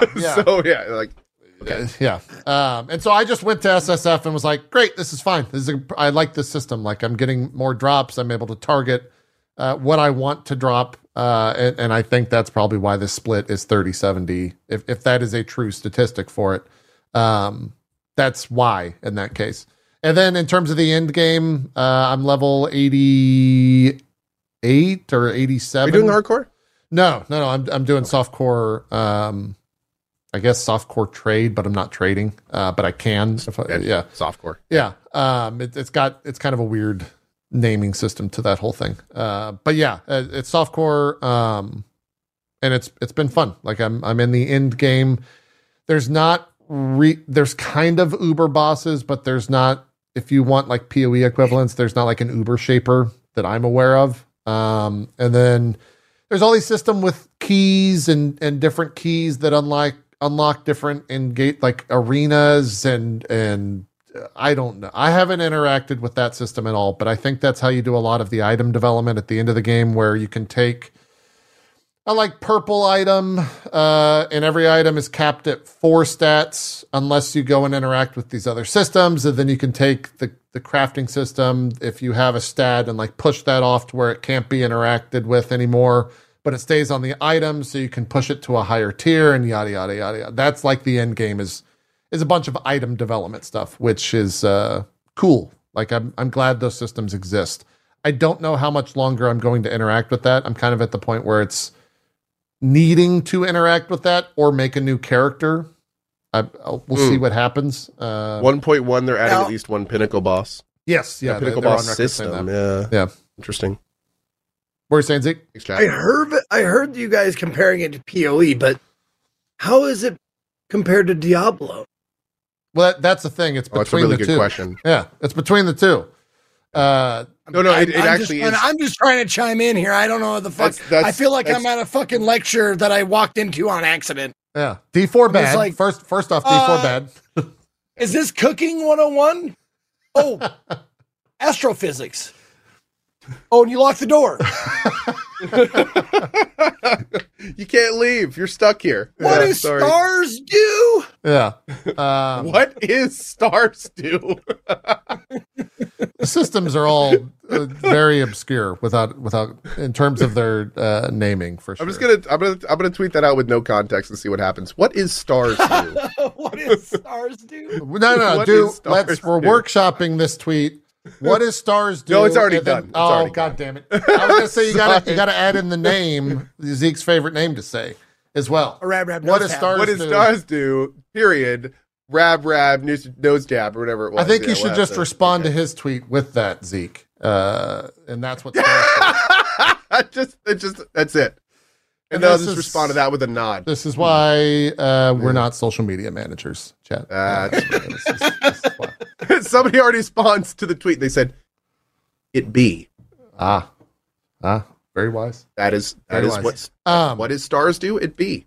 Zeke, and all joking aside, I think you would actually enjoy this game. Like it is. When you said it's fun on controller, it's fun on controller, but also there are like meta builds. There are builds that are stronger than other builds. But did you get a response? Is he high or something? Makes sense. There are meta builds, but like, absolutely, if you see a skill that you just like using, Zeke, you can totally make that build that skill the center of your build and pretty much be able to do most things in the game and be fine. Okay. And so it's like there is.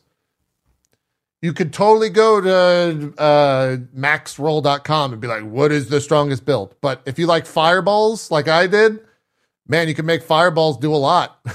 Like you can make fireballs have multiple fireballs when you shoot fireballs. You can make fireballs also like become heat-seeking missiles, like a guided arrow from Diablo 2. And like you do a lot. You're peeling the right banana there, because it's one of the bars for entry for games like this, for me personally, is the things I think are cool. I want them to be viable. Yeah, everything's viable. I want them to be like that's. I think that's where Hades went right. Like no matter what weapon you choose to start a run with, it's a viable run with the chosen weapon. Like sure, there's some that jive better, but like you can pick whatever you want. If you like being the shield person or the spear or whatever, you can do runs and it'll be good. Yeah. Like that's what I want for most of these games. And it seems like a lot of like the PoEs and D4s, like you have to play the meta skill. Yeah.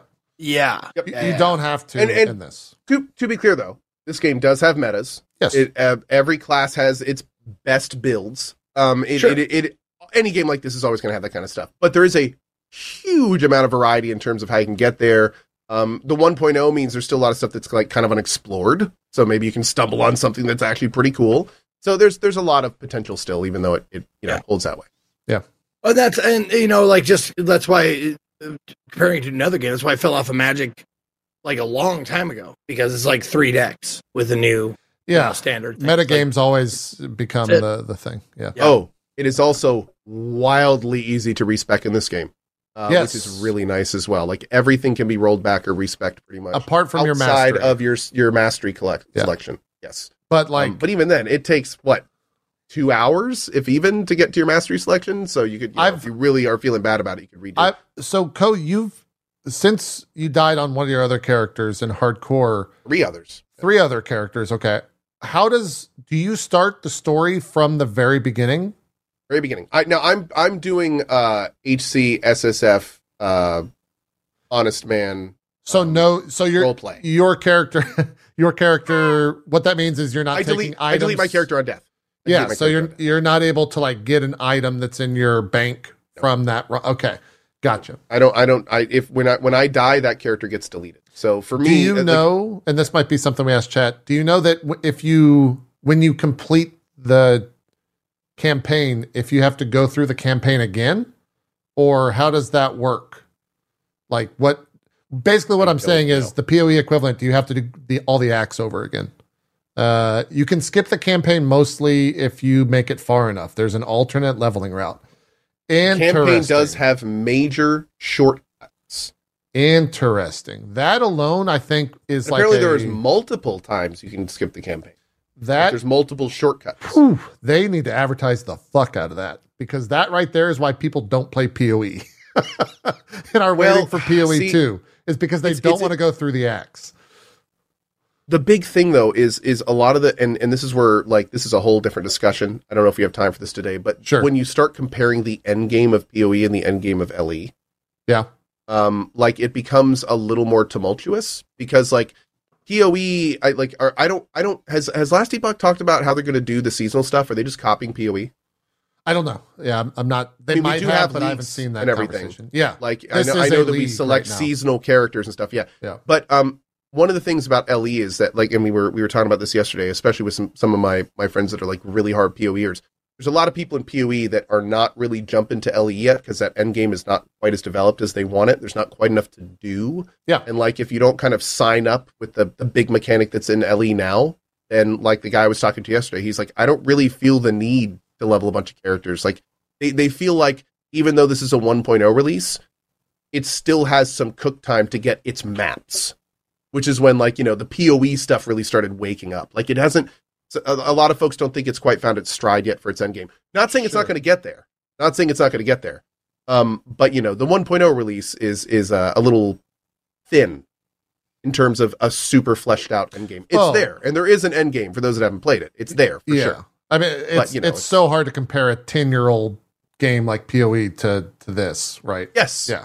Yes. And I think a lot of the PoE players know that it's going to keep getting developed and get that end game eventually, but we'll see. Yeah. That's not to say, I would be very careful when it comes. How do I say this without sounding like don't fucking listen to those guys? It's one thing if a PoE player expects a game to be hundreds of hours for a character.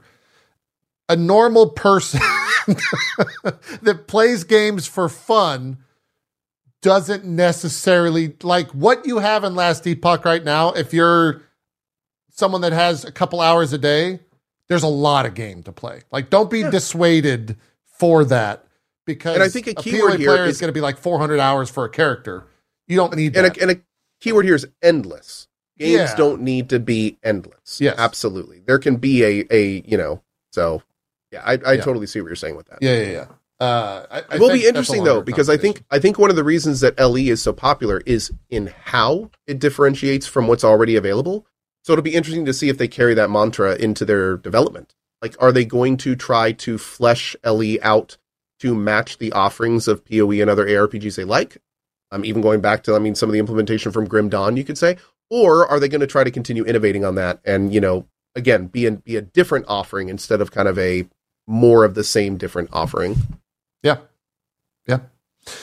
I know I'm sold. I'll be following the hell out of this game. I can't wait to see the roadmaps and stuff. Yeah. ARPG players, if you are the quintessential ARPG player that still wants to play Diablo 4, you're going to have Diablo 4, Last Epoch, and PoE, and then eventually PoE 2 to kind of jump through all the different seasonal things. And if they can get that rhythm down to where they're not constantly competing with one another, you're set for a couple years, man. You've got all the ARPG goodness to bounce from game to game to game as those put out seasonal content. So it's a good time to be an ARPG player, and kind of just in general, a good time to be a gamer. There's tons of survival games. There's tons of nuanced games like Pacific Drive. You've got this type of stuff just coming out of the woodwork. It's good. Balatro, if you're looking to get into that stuff. It's been a fun month. I'm curious if 2024 can keep up that pace. I don't think it can. I know. No. I'm waiting for the quote unquote dead zone, right? We're still seeing 2023 overlap. We're still seeing like the projects that were started Ellie was in early access 4 years? Something like that. Yeah. Sons of the Forest was in access for multiple years. So it's this is still the 2023 overlap. That we're in right now. Yeah. A lot of the projects also were delayed. Sure. Yeah. We still have some projects that are delayed around the corner. That is true. After Final Fantasy this week, really the next big release that I could think of is Dragon's Dogma at the end of March. 82. Yeah. And of course we're saying that now and watch our March explode with March could explode totally. Oh, I know, right? Absolutely. I don't think any of us knew that February was going to be as crazy as it is. Was Sons of the Forest only 1 year? Yeah, it launched a year ago. Wow. Yeah, they were pretty quick through. Wonder how long they were working on it before that. Through its early access. So yeah, it's wild. Yeah. Darkest Dungeon 2? No, Dragon's Dogma 2. Dragon's Dogma, yeah. And also Rise of the Ronin, which comes out around the same day, which is that the PS5 Koei Tecmo thing that actually looks kind of fun. So. There is also Zeke's favorite game is coming out in March too. Yeah, I think I know where you're going with this, Zeke. What do you think we're talking about? I think you're referring to Alone in the Dark, probably. Oh, is that the one? I was going to say Expeditions, the new SnowRunner game. I was going for Alone in the Dark. Coming out too, man. March, we eating good March. Whoa, dude! The amount of people, by the way, on this past Monday, you did the SnowRunner rerun. I had so many people joining my stream go, "Oh my God, JP Zeke's playing SnowRunners again. How did you get him to do that?" I'm like, guys, it's a rerun. It literally says in the title, "Rerun SnowRunners." Nobody reads the titles. Nobody. Yeah, it's true. No one reads the titles. No one reads it. They're just like, "Oh my God, he's playing it again." How much money did you pay him to do this? I didn't pay him anything, guys. It's a rerun. It's a rerun. What else? If you do read the titles, you are a special person. You're the 1%er. You're the 1%. I know, you really are. Yeah. What else have we been playing in the past week? I've been doing Final Fantasy VII Remake, just playing through that again on kind of the YouTube only streams. I had forgotten how emotional that game was. Like when it comes to a lot of the story content, and I'm about to get to the end again where I've enjoyed the game immensely more than I did on first playthrough. I have no idea why. Chat thinks it's because COVID was starting right when this game came out. And that might have been a big component to it because that game launched the month that lockdown started. And that could have been a pretty big impact on why I didn't like it. It's because it's even though you were going to play it either way. Yeah. Now you have nothing else to do. Right. It's like you're playing it because that's it, not because you really that's what I want to do. It's because what else the fuck am I going to do? It's been 4 years and that might be why I don't remember it, but there's so many things in that game. It's like, I forgot this was a thing. I forgot this happened. Like I don't recall any of this. It's probably because COVID where you weren't doing anything else in the world except talking about COVID at that time and thinking about COVID because the fucking world shut down. And that's around the time where we had no idea where things were going. Right. I mean, that was the world shut down. It was weird. Oh yeah. That was unprecedented. There was like there wasn't even a light at the end of the tunnel at that point. Yeah. You didn't know what the fuck was going on. And so that's why I think that might be why I don't remember it. But I'm playing through it. It's fun. Enjoying it. Obviously, don't need to talk about it because the game's been out 4 years and we've talked to death about it. But excited for Rebirth. That's pretty much that, and all the other stuff that I've listed is where I've been. What day does that come out? 29th. Thursday is 29th. Yeah. Okay. Yeah, Thursday. I'm definitely doing a big charity stream that morning. Oh, really? From 8 to 12. A charity stream where you're playing Final Fantasy VII.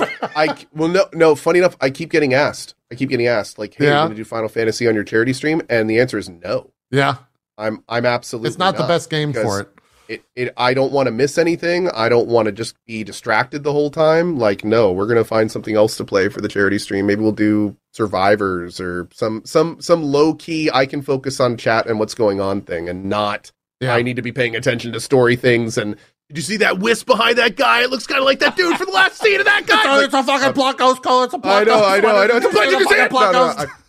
I don't want to miss any of that. Why don't you, like, you do what you tell other, like, dev teams do? Like, why don't you just bump it a week?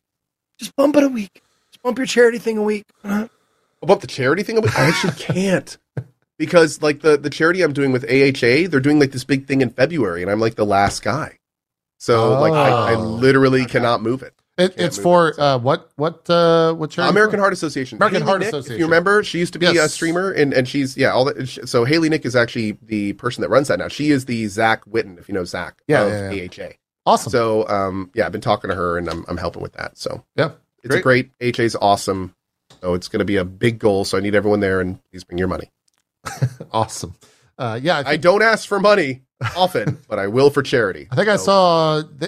Give all your money there. Jesse Cox is doing some stuff with them as well. So cool. Yeah, great. They're doing. I think that already happened, but there's a lot of different charity stuff with them. Seems like February is a month. You said where they're pushing for that. So yeah. It's a big month for them, and they're doing a lot of little charity events and stuff. So cool. They're doing it all month. Cool. Is that just on Thursday for you? Yeah. It's from 8 to 12 on Thursday. 8 a.m. to 12. 4-hour block. 4 hours stint. Cool. Mm-hmm. Awesome and stuff. Just a little shout out. If you do want to donate and you will not be there, we will have a link available earlier.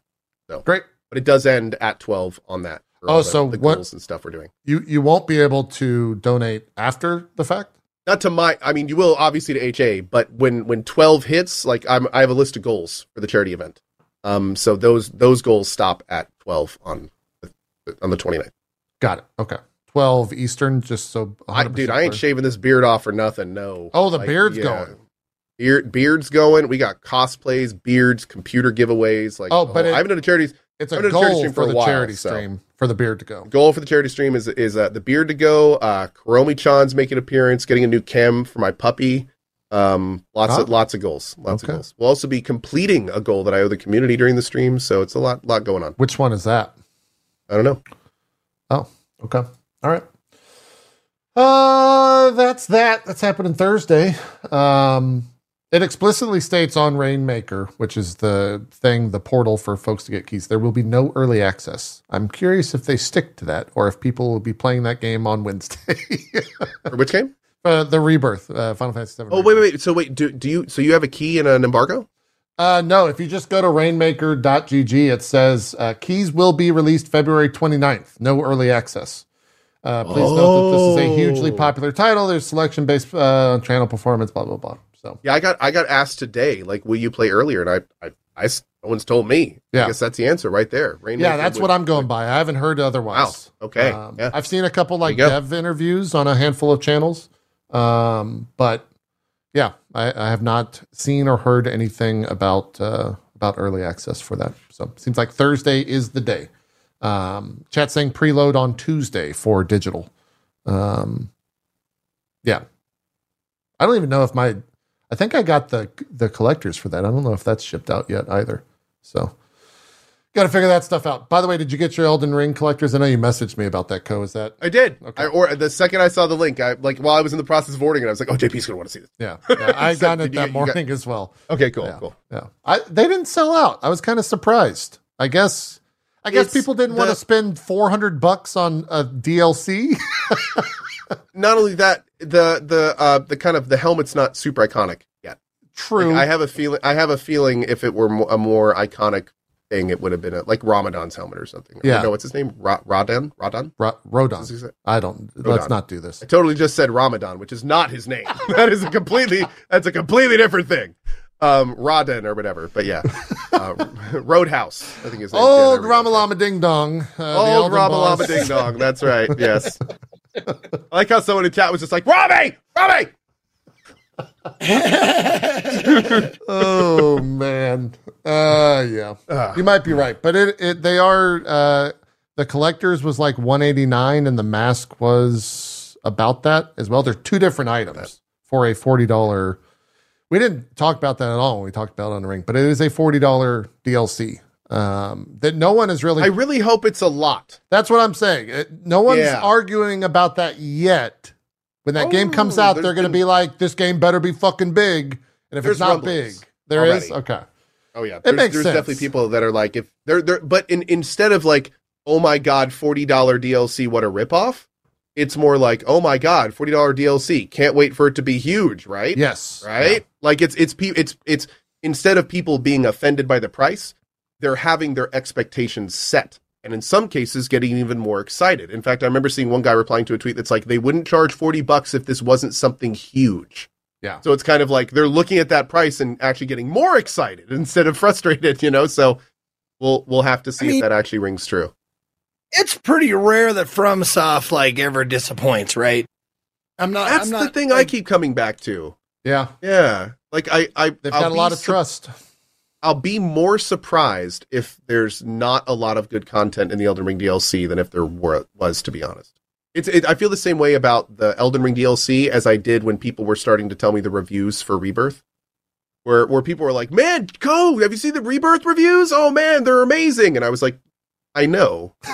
I'd be more surprised if you were telling me that they weren't, that they were bad. Yeah, yeah. That's how I feel about FromSoft games. Which is, speaks highly to the devs. Don't get me wrong, but. It's a good bar to set. Yes. Yeah. Well, that and that base game was already so fucking huge that like $60 seems kind of generous for the amount of content compared to other things for how big that game was. So yeah, maybe even too big. That's right. For a lot of people, that game, people didn't even finish it. Zeke was just talking about it's so big. He's like, yeah, he's questioning. Like, wondering if he's going to play again. Yeah, I know. Like, it's that big. Yeah. Well, what a game. It's been cool seeing people play that after that DLC announcement, people jumping into it for the first time. Always a good time when people walk out of that first like elevator and see the world and think like, holy shit. Because I think oh my god, Todd had a name. Get me all excited again. I'm gonna do a new build. I'm not gonna do a mage build like I always do. I'm gonna do a melee build and really, really hate myself for it. Who had a name for that? That mage build was super fun for me. I think Chad just named it like the step out moment. I think is what he called it. Yeah. He's talked about crafting that moment in his games. Oh, like, Todd Howard did. Todd Howard, yep. Yeah. Where in Skyrim and Starfield both have them. They both have it. Times, but yeah. I will agree that Elden Ring step out moment is all time. One of the best of all time is like bests, like plural of all time are the BioShock, BioShock Hallelujah moments. Yeah. Oh yes. 3, 2, riding 1, up. Hallelujah. Yeah. Like, get chills every time I think about it. Riding down that elevator the first time in BioShock is one of the most iconic 2-minute things in gaming for me. It will always be. Yeah. I remember I showed that to my dad when he didn't really understand video games. And that scene, I had played it before and I was like, "Dad, you got to see this. You'll finally get it. You'll finally get it." And sure enough, he's like, "That's like a movie. We're watching a movie. This is crazy." See, you picked a good one. You know what I showed my dad the first time?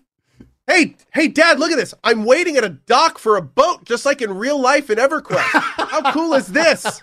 Oh, look, here comes the boat. Chunk, chunk, chunk, chunk. Look, I can get on it. That's great, son. Down. I'm going to go mow the lawn because you're not doing it.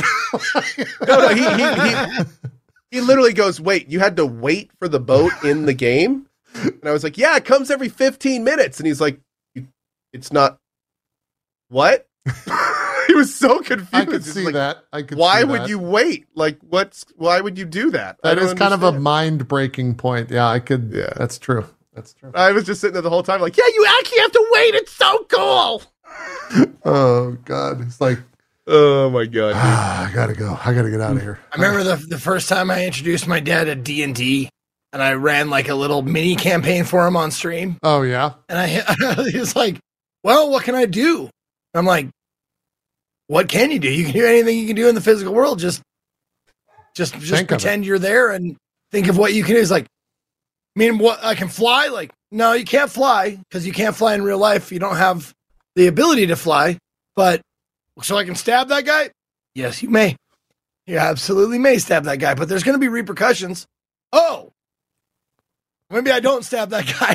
There you go. Now you're RPing, buddy. That's D&D. It's like it makes you wonder, like, how many times has he gone through that line of thinking in real life? I know, right? Can I stab that guy? About stabbing people, Dad? Yeah. Wait, when I get arrested? I don't regularly carry around a dagger. Oh, God. Let's do some shout-outs. We're 5 minutes out. We can wrap it up a little early. Next week, I think... Are we doing a show next week, or are we just going to play more Final Fantasy? We could probably do a show and just talk. Zeke, are you playing Final Fantasy at all? You're out on Final Fantasy. Okay.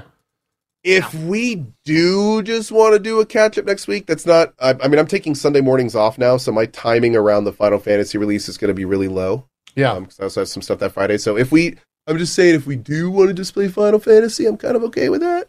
Okay. Yeah, well... So whatever you want to do. Have a conversation in the middle of the week. I'd love to have a Sunday morning off. That'd be great. Yeah.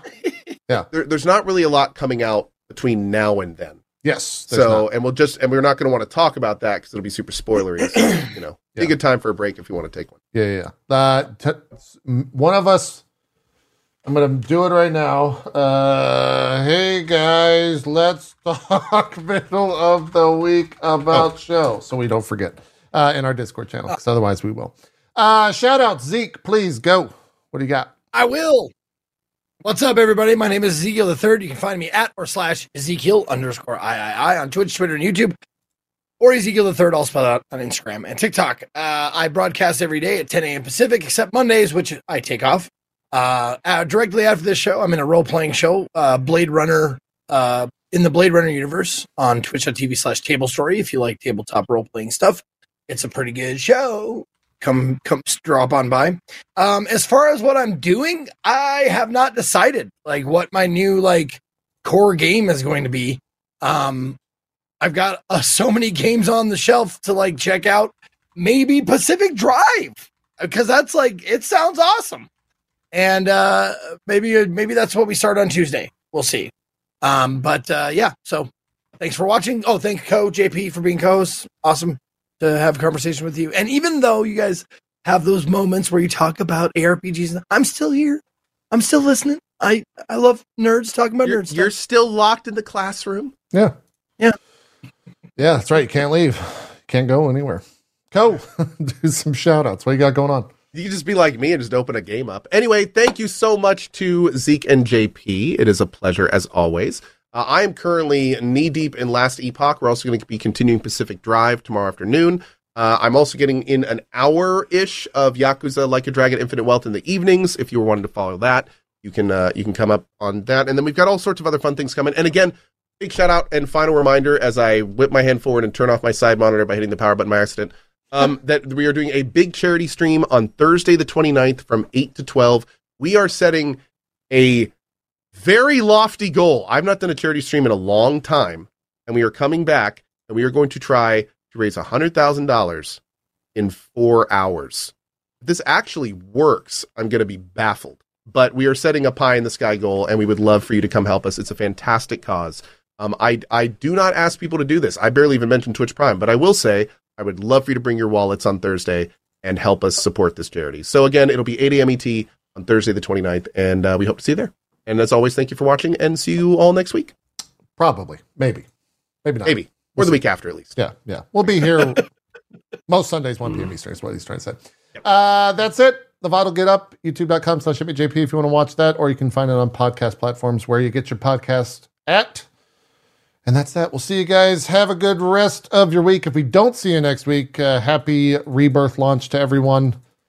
And good luck with those plot ghosts, if they're still out there. Happy Rebirth. Yes, one and all. Yes, happy Rebirthness. That's right. What?